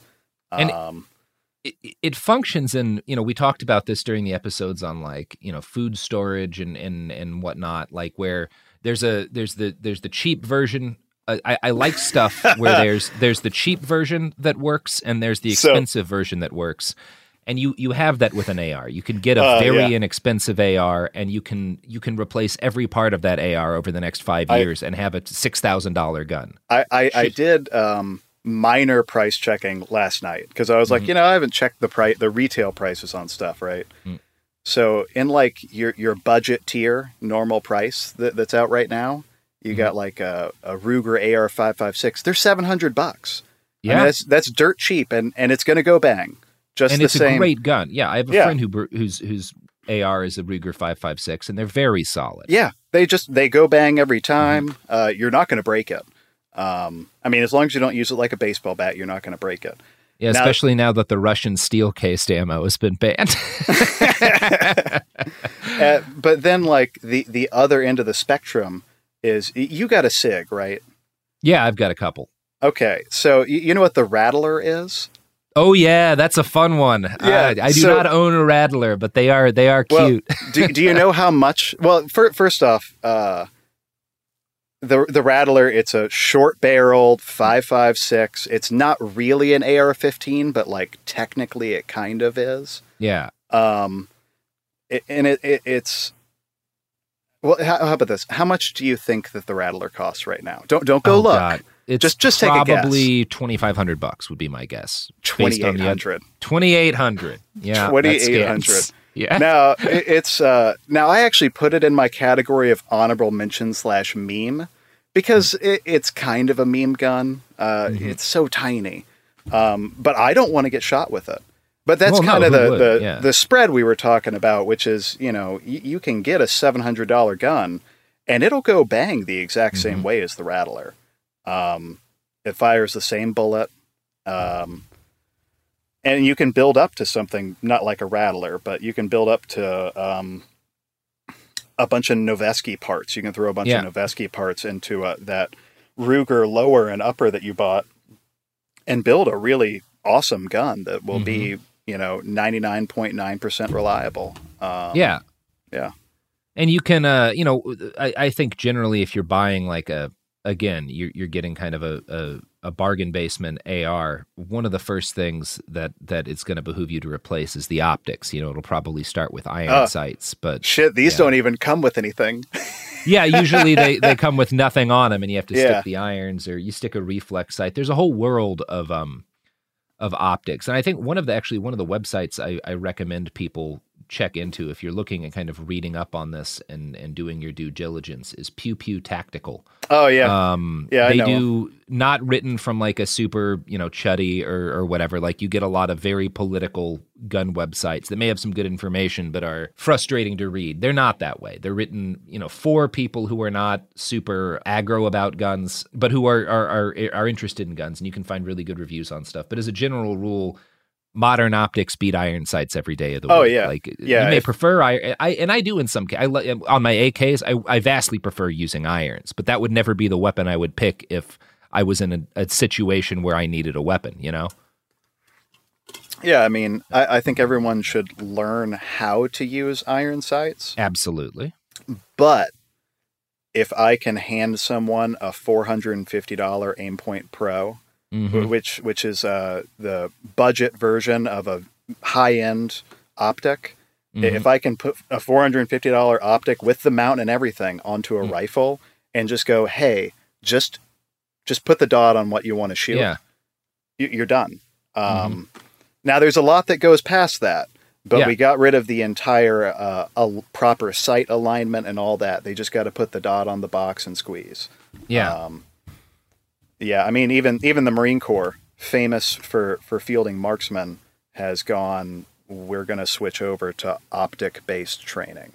Yeah, they're just, you look at even guys in like Idlib province, which is like one of the rebel provinces in Syria that's been persistently under siege for most of the last decade. They're all using fancy optics now, like generally Alpha and Alibaba versions of like, name brand optics, but it does the trick, I mean, it's a Sig Romeo that never got the roll marker for Sig on it. Yeah, exactly. And they paid $100 instead of $450. Yeah. All right. Well, I think that's most of what we can responsibly get through. I do want to end on the caveat we started with this which is that deciding whether or not we advocate firearms as an option, both as a legal option and something that can be for your community and for you as an individual potentially practical. I don't blanket advise people to buy guns. I think in many cases it's going to be counterproductive. I think you should not own a firearm. Again, if you're someone who struggles with suicidal ideation, they can be a very dangerous thing to have in your home if that's something that you battle with. I do think that they can be owned and used very responsibly. In addition to, I think shooting can be a really enjoyable pastime. And I think more than anything, when a whole bunch of people who are talking about killing you all have guns, it can behoove you to own a firearm as well if you're a member of one of those communities. So please don't take any of this as Robert Evans says everyone go buy a gun. But if you're going to buy a gun, there's a right way and a responsible way to go about it. And there's, picking up a random 12 gauge and shoving it under your bed, which God, no. No more shotguns for home defense. Yeah. They're not ideal. We could talk about overpenetration and stuff, but I mean, just being able to move lead in a direction, they're very bad at it. Yeah. Yeah, they're not. I mean, again, something like an AR or a pistol caliber carbine is in a lot of situations going to be a much more practical and have less risk of hitting stuff you don't want to hit necessarily. Get the high point yeet, the yeet cannon. The yeet cannon. Yeah. We'll discuss that on our whole episode about high points. So you've shot yourself in the dick. Yes. The high point story. All right. Well, do you want to, Paul, you got anything to plug before we roll out here? Give food to homeless people. Well, houseless. Mm-hmm. Houseless, Yeah. I think is. Yeah. And if you're in an area with a based DSA, Mhm. join the DSI and then vote out the shitlibs. That's what's happening here in Orlando. But yeah, embrace anarchy. Well, I'm Robert Evans. This has been a podcast, and remember, as we sail out, there's a reason the episode talking about guns came after the episodes talking about storing and growing food.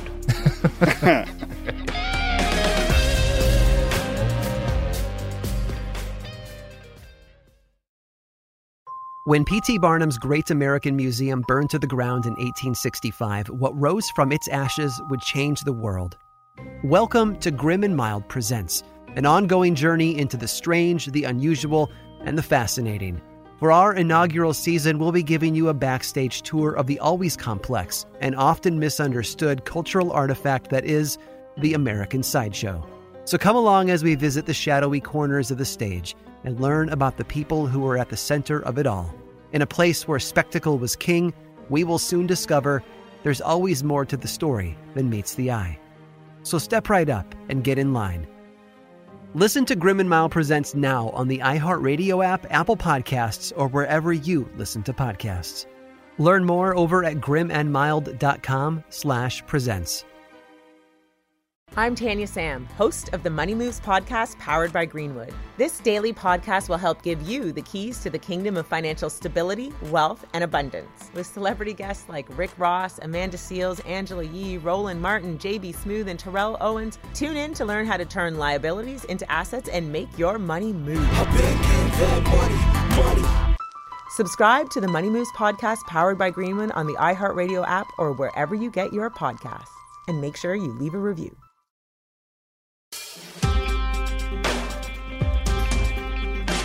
Welcome back to the It Could Happen Here. Yeah, that's the podcast we're doing right now. It's a podcast about how things are kind of falling apart, but maybe they don't need to, or at least not as much as they have been. I'm Robert Evans.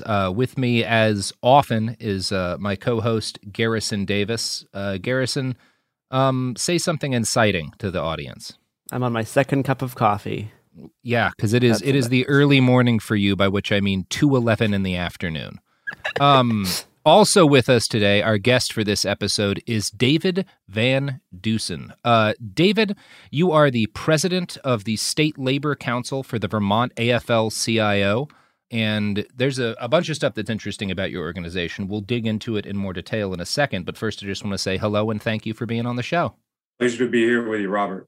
Now, David, the big thing, I mean, the Vermont AFL-CIO has been in the news a couple of times recently. The most recent one is y'all issued a statement making you, the coverage I've seen has said, the first labor organization in the U.S. to support gun rights. I mean, as is stated in a lot of the stuff you've put out, like Blair Mountain, there's a long history of labor organizations making use of the Second Amendment. Mm-hmm. But I certainly haven't heard of a labor organization stating it the way you did, which is basically the case you've made is because far-right fascist organizations are so heavily armed and all of the gun control policies being heavily debated, at least among liberals, are likely to ignore those people while restricting the ability of working class and particularly marginalized people to arm themselves. You do not support those regulations because you support the rights of those groups to be able to defend themselves from fascists. That more or less correct? Well, look, we believe in the right of a people to defend themselves. Mm-hmm. But our policies, including that one, are not adopted by the elected leadership, including myself. They're adopted by our members. We believe very firmly in democracy, participatory democracy. So with issues like this, we're happy to bring it to our convention, which we recently did, and facilitate a full debate on the issue. So that's exactly what we did. We talked about it. Our rank and file members talked about it. They made amendments. They debated passionately different sides of the issue in a respectful way, in a productive way. A number of amendments were made, they were adopted, and then ultimately the resolution was passed with over a 2/3 majority of our rank and file delegates in favor. So that's where we are right now. Yeah, I've read a bit about this, including, there's been some critiques from a representative from the AFT, which is the local teachers union. But there was also a member of the Vermont AFL-CIO who essentially stated hey, I didn't actually agree with this amendment, or with this resolution, but it was made democratically, and I support the process by which it was done, which is one of the things I think is so interesting here, that this isn't a kind of a group of activists at the top making declarations. This is an organization that has really dedicated itself increasingly to, I think, a kind of progressivism that we haven't really seen in an organized way in a lot of the American labor movement until recently. Well, when you're talking about democracy within labor, I mean, we could be just as well talking about democracy in society as such. The fact is that organized labor today is not particularly democratic, and we're looking to change that. And our world is not particularly democratic. Now, the vision that we hold, our slate, our progressive slate called United, is one where we increase the means for direct participatory democracy, both within labor and within our society. So, of course, we're going to go to our members and our rank and file and ask them to debate the issues of our day and ultimately to make a decision on these major political and social issues. This was one. We do believe that people need to have a right, the working class needs to have a right to defend itself. And we can't bury our head in the sand. Anybody that's even followed a little bit of the news lately will know that between November 2020 up until late January 2021, we were one general shy of a coup in this country. In the upside down world that we're now living in, it was because of the Joint Chiefs of Staff and the head of the CIA not supporting a coup that a neo-fascist coup didn't totally in full materialize in a more mature form. Let that sink in for a minute. Our democracy, or the vestiges of the democracy we have in the United States right now, is precarious. Just because they've been there for 200 years doesn't mean they're going to be there tomorrow. The new playbook from an increasingly far-right Republican Party is to limit as much as they possibly could of people's right to vote and to participate in the political process. We see this happening in Texas. We see this happening in Georgia. We see this happening in Florida. We see this happening in I shouldn't say red, but I should say Republican states all throughout the U.S. So these are dangerous, dangerous times, right? So dangerous that our top generals were trying to decide what their position would be and make plans in case a coup, a full-on coup, not just a hint of a coup, came into being within the last year of our republic. Now, given those realities and given the rise of the far right, given that our former president, Donald Trump, told the neo-fascist Proud Boys to stand, what did he say? Stand back and stand by. Yeah. That's right. And now, at least they claim to have 40,000 members around the United States, and they are armed. We can't just rest on our laurels and pretend that the state as such is going to keep us safe. So it seems prudent and reasonable for us to have taken the action to say we defend our constitutional right to bear arms as intended, to defend our communities, to defend our unions, to defend the working class. And one of the things that, because we were just talking about the coup that very nearly got pulled off, your organization, at least, I believe it was right after the election in 2020, issued a statement that if the president illegally attempted to stay in power, the former president, you would participate in an attempt to help organize a general strike. Now, that's something we talk about a lot on this show. We're big believers in the potential of a general strike. We're also big believers that the kind of general strike that we need to, potentially get climate justice and a number of other major things is an undertaking on par with the space race. You're talking about an enormous task.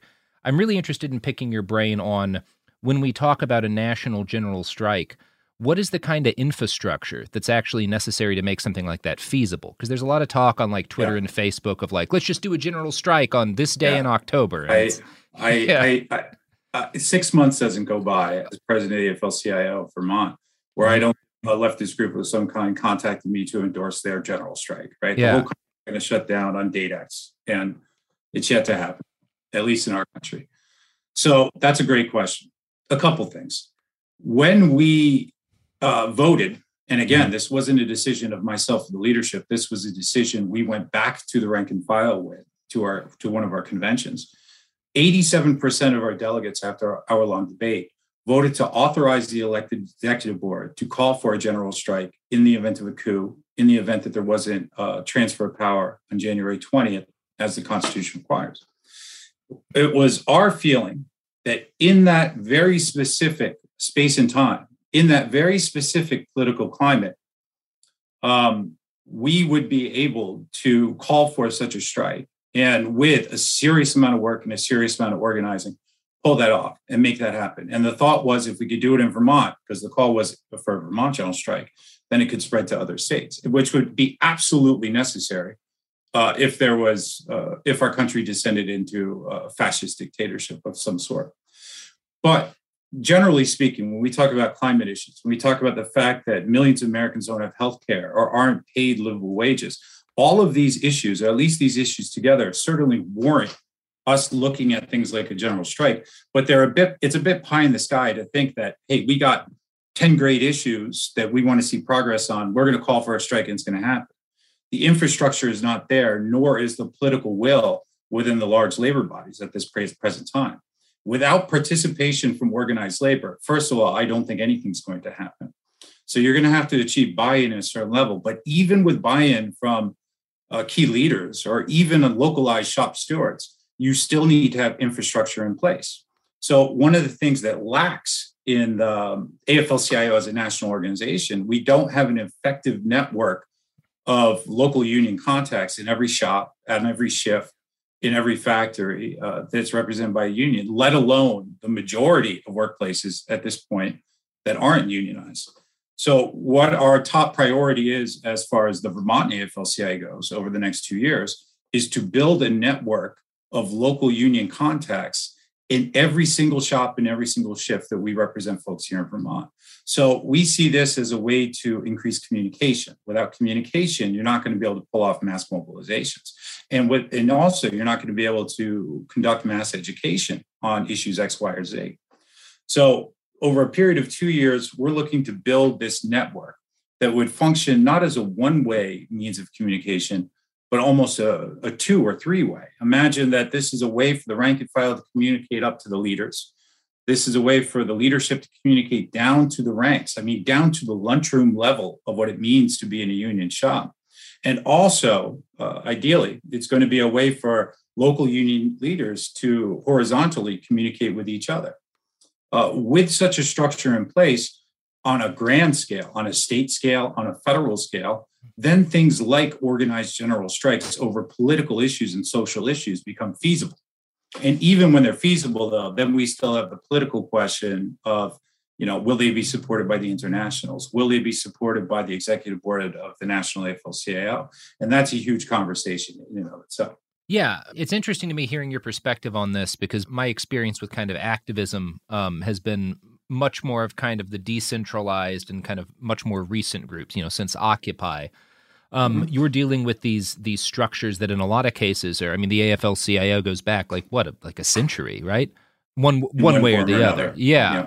I think because of kind of how, shall I say, online a lot of the discussion about this stuff seems to be, organized labor often gets left out. And one of the things that I think is most important when talking about the value that organized labor has in any kind of discussion of a general strike is what happened during the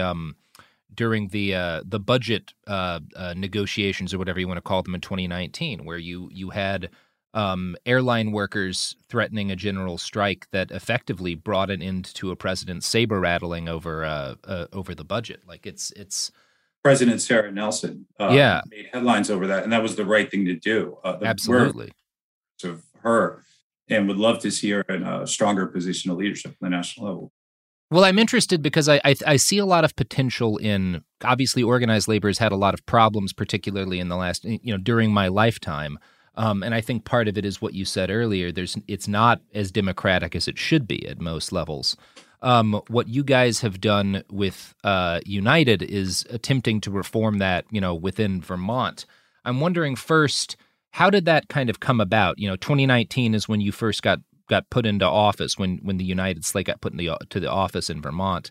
What was kind of the backstory to that? And then my second question is kind of, what do you see as necessary to, like, what's the fight as you see it to get stuff like that done on a larger scale around the country? So our story in Vermont is probably a lot like the story of organized labor in many different places. Mm-hmm. Our starting point. So in 2017, not that long ago, we had a convention with something like 20 or 25 delegates there. Imagine that, 20 delegates representing, at the time, 10,000. We've grown since then, but 10,000 members. And that's called a democracy. So there was a problem, an existential problem. Now, I come out of AFSCME, Local 2413 in the Northeast Kingdom of Vermont. So when I got together with a number of other leaders from different unions, different AFSCME locals, but also United Academics as part of AFT, the building trades, a number of folks, there was a general recognition at the leadership level that something was very wrong. Member participation was weak as can be, and things had to change. And we continually, as an organization, with some exceptions, hitched our wagon to the shortcomings that are the Democratic Party. So all of these things together led to inactivity, apathy, and lack of democracy. So we started going around. We started talking with workers. We started talking with shops across the state. And one of the first things that was striking, people would say, they would know what union they're in, be it APWU or AFSCME or whatever it was. But we'd say, listen, we're thinking about running a progressive slate for office to take the AFL-CIO in a new direction. The next thing they would say is, what's the AFL-CIO? Think about that, right? Workers involved, some of which were union stewards in their locals, didn't even know what the AFL-CIO was. So that was our starting point. It was an existential crisis of labor. And mind you, during these, what I would call some dark periods, we would often endorse 100 candidates for State House, nearly all of which being Democrats. And then they would win. They would win their elections. Largely our candidates would win. And then we'd get nothing in the State House. Right? There'd be no labor bill. There'd be no advancement of card check, different things for organized labor. And yet we keep repeating the same mistake year in, year out and not figure out that something was wrong.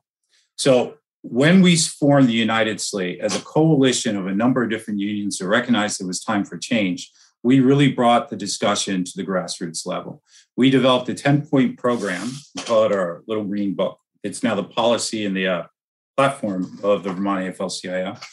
And we ran an organized campaign based on that, right, at a very local level. And here we did all the things that, you should be doing, the phone calls, the emails, the shop visits, all of this, and created a sense of excitement going into our 2019 convention. Our 2019 convention, with if I recall, over 105 delegates and alternates, was the largest convention we had up here in something like 30 plus years. So that was an exciting atmosphere where something was going to be different and something was going to change, right? So we essentially swept those elections. We won all the seats except for one. We had a follow-up election in 2020, where we won every single seat. And then the last election, we won all seats except for one, where one person who's a good person from the building trades ran, but was not part of our state. So the real question is, what have we done in the interim? How are we changing that direction? And how are we trying to seek to change the capacity of labor?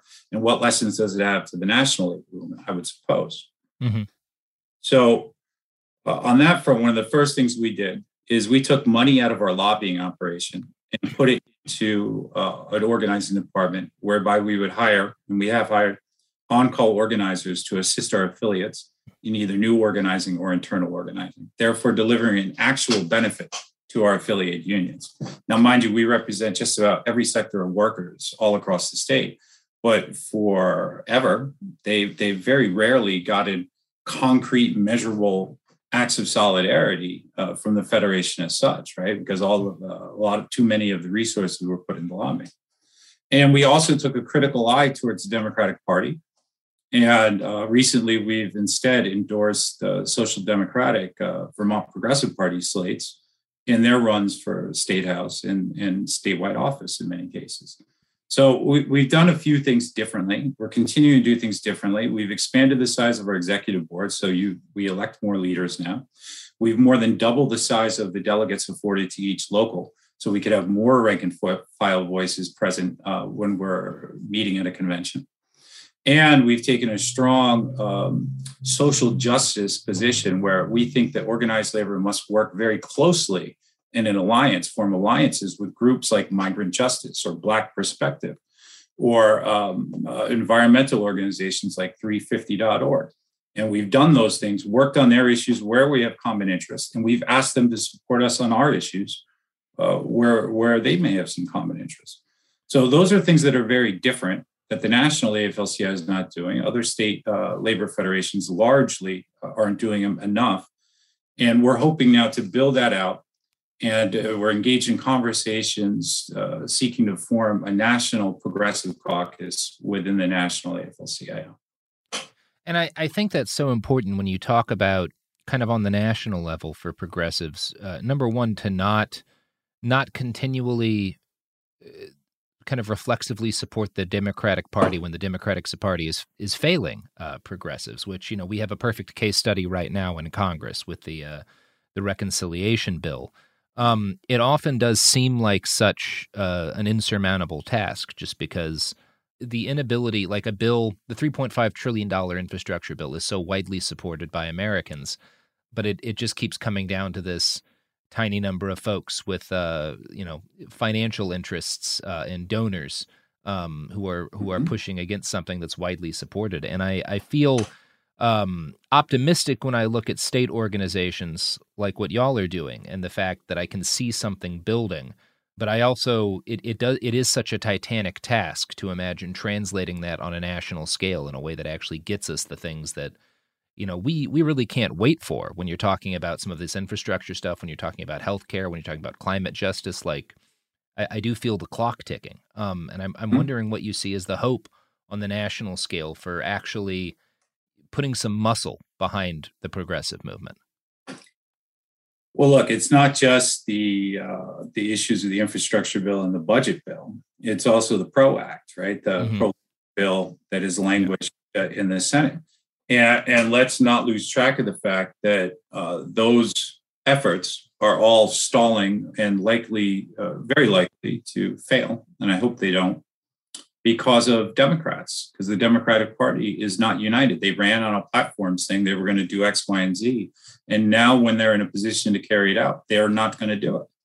And Joe Manchin, as far as I'm concerned, I call him a class traitor, but I don't think he's ever was part of the working class. He claims to support the PRO Act, but in the same breath, he won't get rid of the filibuster. So, that's absolute bullshit as far as I'm concerned. So how do we change that? Well, the National AFL-CIO puts millions and millions and millions of dollars into elections. We have gotten so many of these people elected and back them in Arizona and West Virginia, you name it, and then we get nothing back. If we were to take that money instead and put it into a robust new organizing department or a recrafted organizing department and actually assign real on-the-ground organizers in every single state in the country to help our affiliates, to help our state federations and their affiliates to internally organize, to build the kind of network I was talking about before, and to be active and build alliances with social justice group, our power would be amplified 5 million fold. This is the way we do it. Politicians aren't going to do what's right because it's right. Politicians are going to do what's right when they feel so much pressure that they have to do it. Now, the victories that we saw for working people during the Great Depression under FDR, that wasn't just because FDR thought, this is the right thing to do. It's because people were going on strike, because people were organized, because they were scared of revolutionary change in this country. So turned to meaningful, true, major reforms as a way to blunt that perceived threat that they had. And that's what we got to get back to. Our power is never going to grow from people who are wearing ties in Washington. Our power is going to grow based on our solidarity on the shop floor and in our communities. So that's the direction we got to go. And we got to do that rapidly, very rapidly. It's been clear to me for quite a while, both that the reason workers gained so much in the wake of the Great Depression and the only kind of hope we have for doing that now is they have to be scared, to an extent. They have to be scared of what's arrayed against them, both in its organization and in its ability to disrupt things. And I'm wondering what you think people listening, people who maybe are not involved in organized labor, like what what do you think people can do to further those ends? Like this is like when we start talking about national level AFL-CIO politics, that's not something I think most people listening feel like they have any kind of ability to influence. What do you think they can influence? What do you think people can be doing to build that kind of capacity? Well, you got to be active and you got to engage in the political and social movements. But also, most folks, they're going to have a job of some kind. And a lot of folks aren't getting treated the way they should in their job. I don't care if you work in a coffee shop, in a restaurant, or in a gas station, or in manufacturing. And you could start by organizing with your coworkers to form a union today. You could reach out to a local union to ask for help, or you could do it on your own, frankly. But if we're not organized as working people, and we are the 99%, we are most of the world. If we're not organized amongst ourselves, we're not going to be able to become that expression of power that we need to be in order to create the change. If we're just a collection of individuals, then the ruling class, the wealthy, the powerful, the elite, they're going to have all their ducks in a row to keep us divided and to keep their foot on the pedal of the status quo. So we need to come together. We need to organize, and the natural place to organize is in the workplace, in my opinion. Yeah, I mean, it is the natural place to organize. It's also become an increasingly difficult place to organize. We all watch what Amazon did in Bessemer this year, and that fight is still ongoing to an extent. But it is a continuing challenge to actually effectively unionize in a lot of the industries where it matters most, Sure. Like we have some choke point industries, like we talked about, aircraft employees that are heavily unionized, thankfully, and that do have a lot of power, as has been demonstrated recently when they go to the mat. But I'm interested in kind of, we've got, Amazon employees is really one of the areas that I'm looking at where, my God, if we could actually, if something significant could actually get off the ground and a significant number of those workers could get organized, it could make a real difference. But, you've got effectively what are community organizations for the most part going up against, Amazon at this point has more resources than most nation states. Yeah, but so do the Carnegies and the Rockefellers and the folks like this. And organizing. Absolutely. And it's always been hard. Too long ago in our country, maybe during our grandfather's day, where there was a very good chance you'd be shot or at least beat over the head with a club from the Pinkertons if you tried to organize. Organizing has never been easy. In countries such as Colombia today, trade unionists are killed at an unbelievable clip, almost on a daily basis, and yet still they organize. So I'm not suggesting to any of your listeners that any of this is easy. What I am suggesting that it has to happen. It has to happen. And there's different models too. Like in some places, one of the models that's been effectively used is forming worker centers, right? So that's not a traditional union.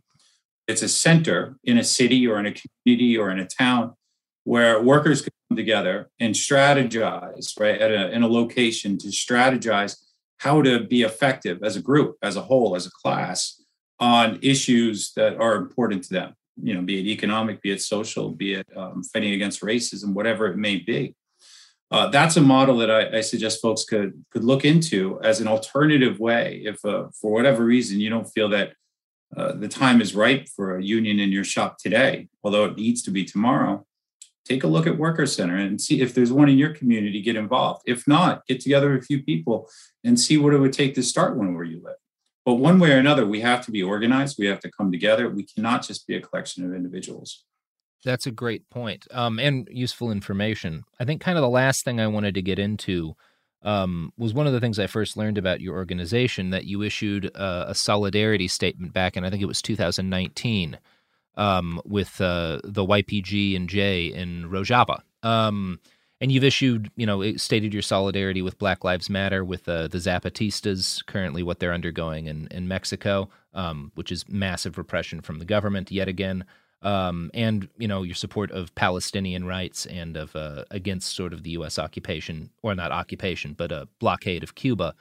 What do you see when we're talking about this struggle, this broad struggle we've been talking about all day, what do you see as the role of internationalism in both organizing people and organizing resistance?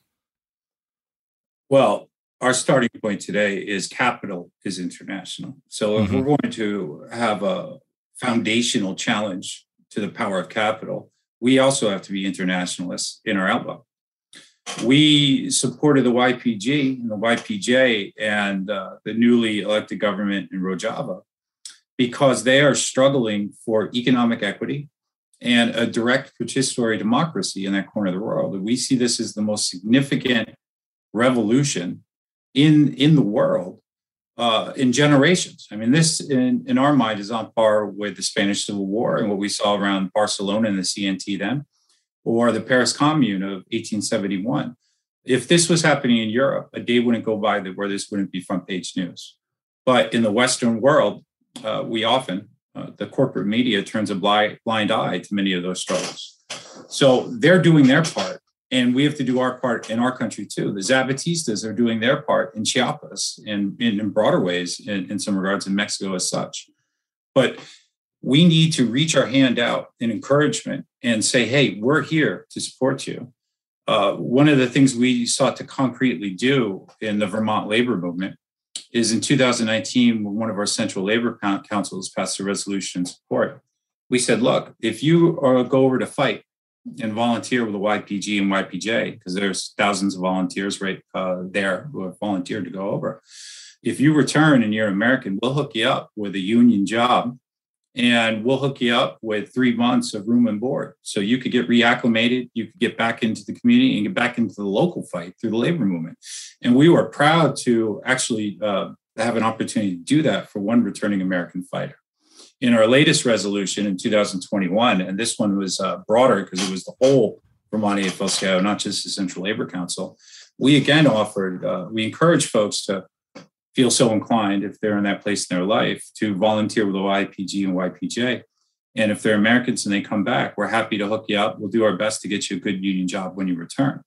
So we felt that was a very small, least we could do kind of thing, but concrete way to provide solidarity. We all have to stand together. It's really one fight, but the place we're going to be effective is where you live locally, in your town, in your city, in your state, and in your country. Yeah, I think that's a great note to end on and a great thing that you all are doing. And I really do appreciate that. And I appreciate you, David, coming on and talking to us today. Is there anything else you wanted to get out, or anything you wanted to, like any, charities or mutual aid funds or whatever you wanted to push before we kind of roll out today? I'd just like to push for folks to go to Work Hub tomorrow and organize. Organize with your fellow workers, and let's change the world. Solidarity. Thank you, David. Robert Evans here, and I wanted to ask for your help. There is a Portland area woman, Ruba Tamimi. She's an Arabic interpreter and a Palestinian liberation activist, and she is trying to save her home at the moment. She's got a GoFundMe. If you go to Save Ruba's House, RUBA on GoFundMe, you'll find it. Save Ruba's House on GoFundMe. If you've got a few bucks, she could really use it. Again, Save Ruba's House, RUBA, at GoFundMe. Thanks. Hey, we'll be back Monday with more episodes every week from now until the heat death of the universe. It Could Happen Here is a production of Cool Zone Media. For more podcasts from Cool Zone Media, visit our website, coolzonemedia.com, or check us out on the iHeartRadio app, Apple Podcasts, or wherever you listen to podcasts. You can find sources for It Could Happen Here updated monthly at coolzonemedia.com/sources. Thanks for listening. When P.T. Barnum's Great American Museum burned to the ground in 1865, what rose from its ashes would change the world. Welcome to Grim and Mild Presents, an ongoing journey into the strange, the unusual, and the fascinating. In our inaugural season, we'll give you a backstage tour of the complex and unusual artifact that is the American Sideshow. Listen to Grim and Mild Presents now on the iHeartRadio app, Apple Podcasts, or wherever you listen to podcasts. After 30 years, it's time to return to the halls of West Beverly High and hang out at the Peach Pit. On the podcast 9021 OMG, visit Jenny Garth and Tori Spelling for a rewatch of the hit series Beverly Hills 90210 from the very beginning. We get to tell the fans all of the behind-the-scenes stories that actually happened. So they know what happened on camera, obviously, but we can tell them all the good stuff that happened off camera. Listen to 9021 OMG on the iHeartRadio app, Apple Podcasts, or wherever you get your podcasts. What's up, guys? I'm Rashad Bilal. And I am Troy Millings, and we are the hosts of the Earn Your Leisure podcast, where we break down business models and examine the latest trends in finance. We hold court and have exclusive interviews with some of the biggest names in business, sport, and entertainment. From DJ Khaled to Mark Cuban, Rick Ross, and Shaquille O'Neal. I mean, our alumni list is expansive. Listen in as our guests reveal their business models, hardships, and triumphs in their respective fields. The knowledge is in depth, and the questions are always delivered from your standpoint. We want to know what you want to know. We talk to the legends of business, sports, and entertainment about how they got their start and, most importantly, how they make their money. Earn Your Leisure is a college business class mixed with pop culture. Want to learn about the real estate game? Unclear as how the stock market works? We got you. Interested in starting a trucking company or a vending machine business? Not really sure about how taxes or credit work? We got it all covered. The Earn Your Leisure podcast is available now. Listen to Earn Your Leisure on the Black Effect Podcast Network, iHeartRadio app, Apple Podcasts, or wherever you get your podcasts.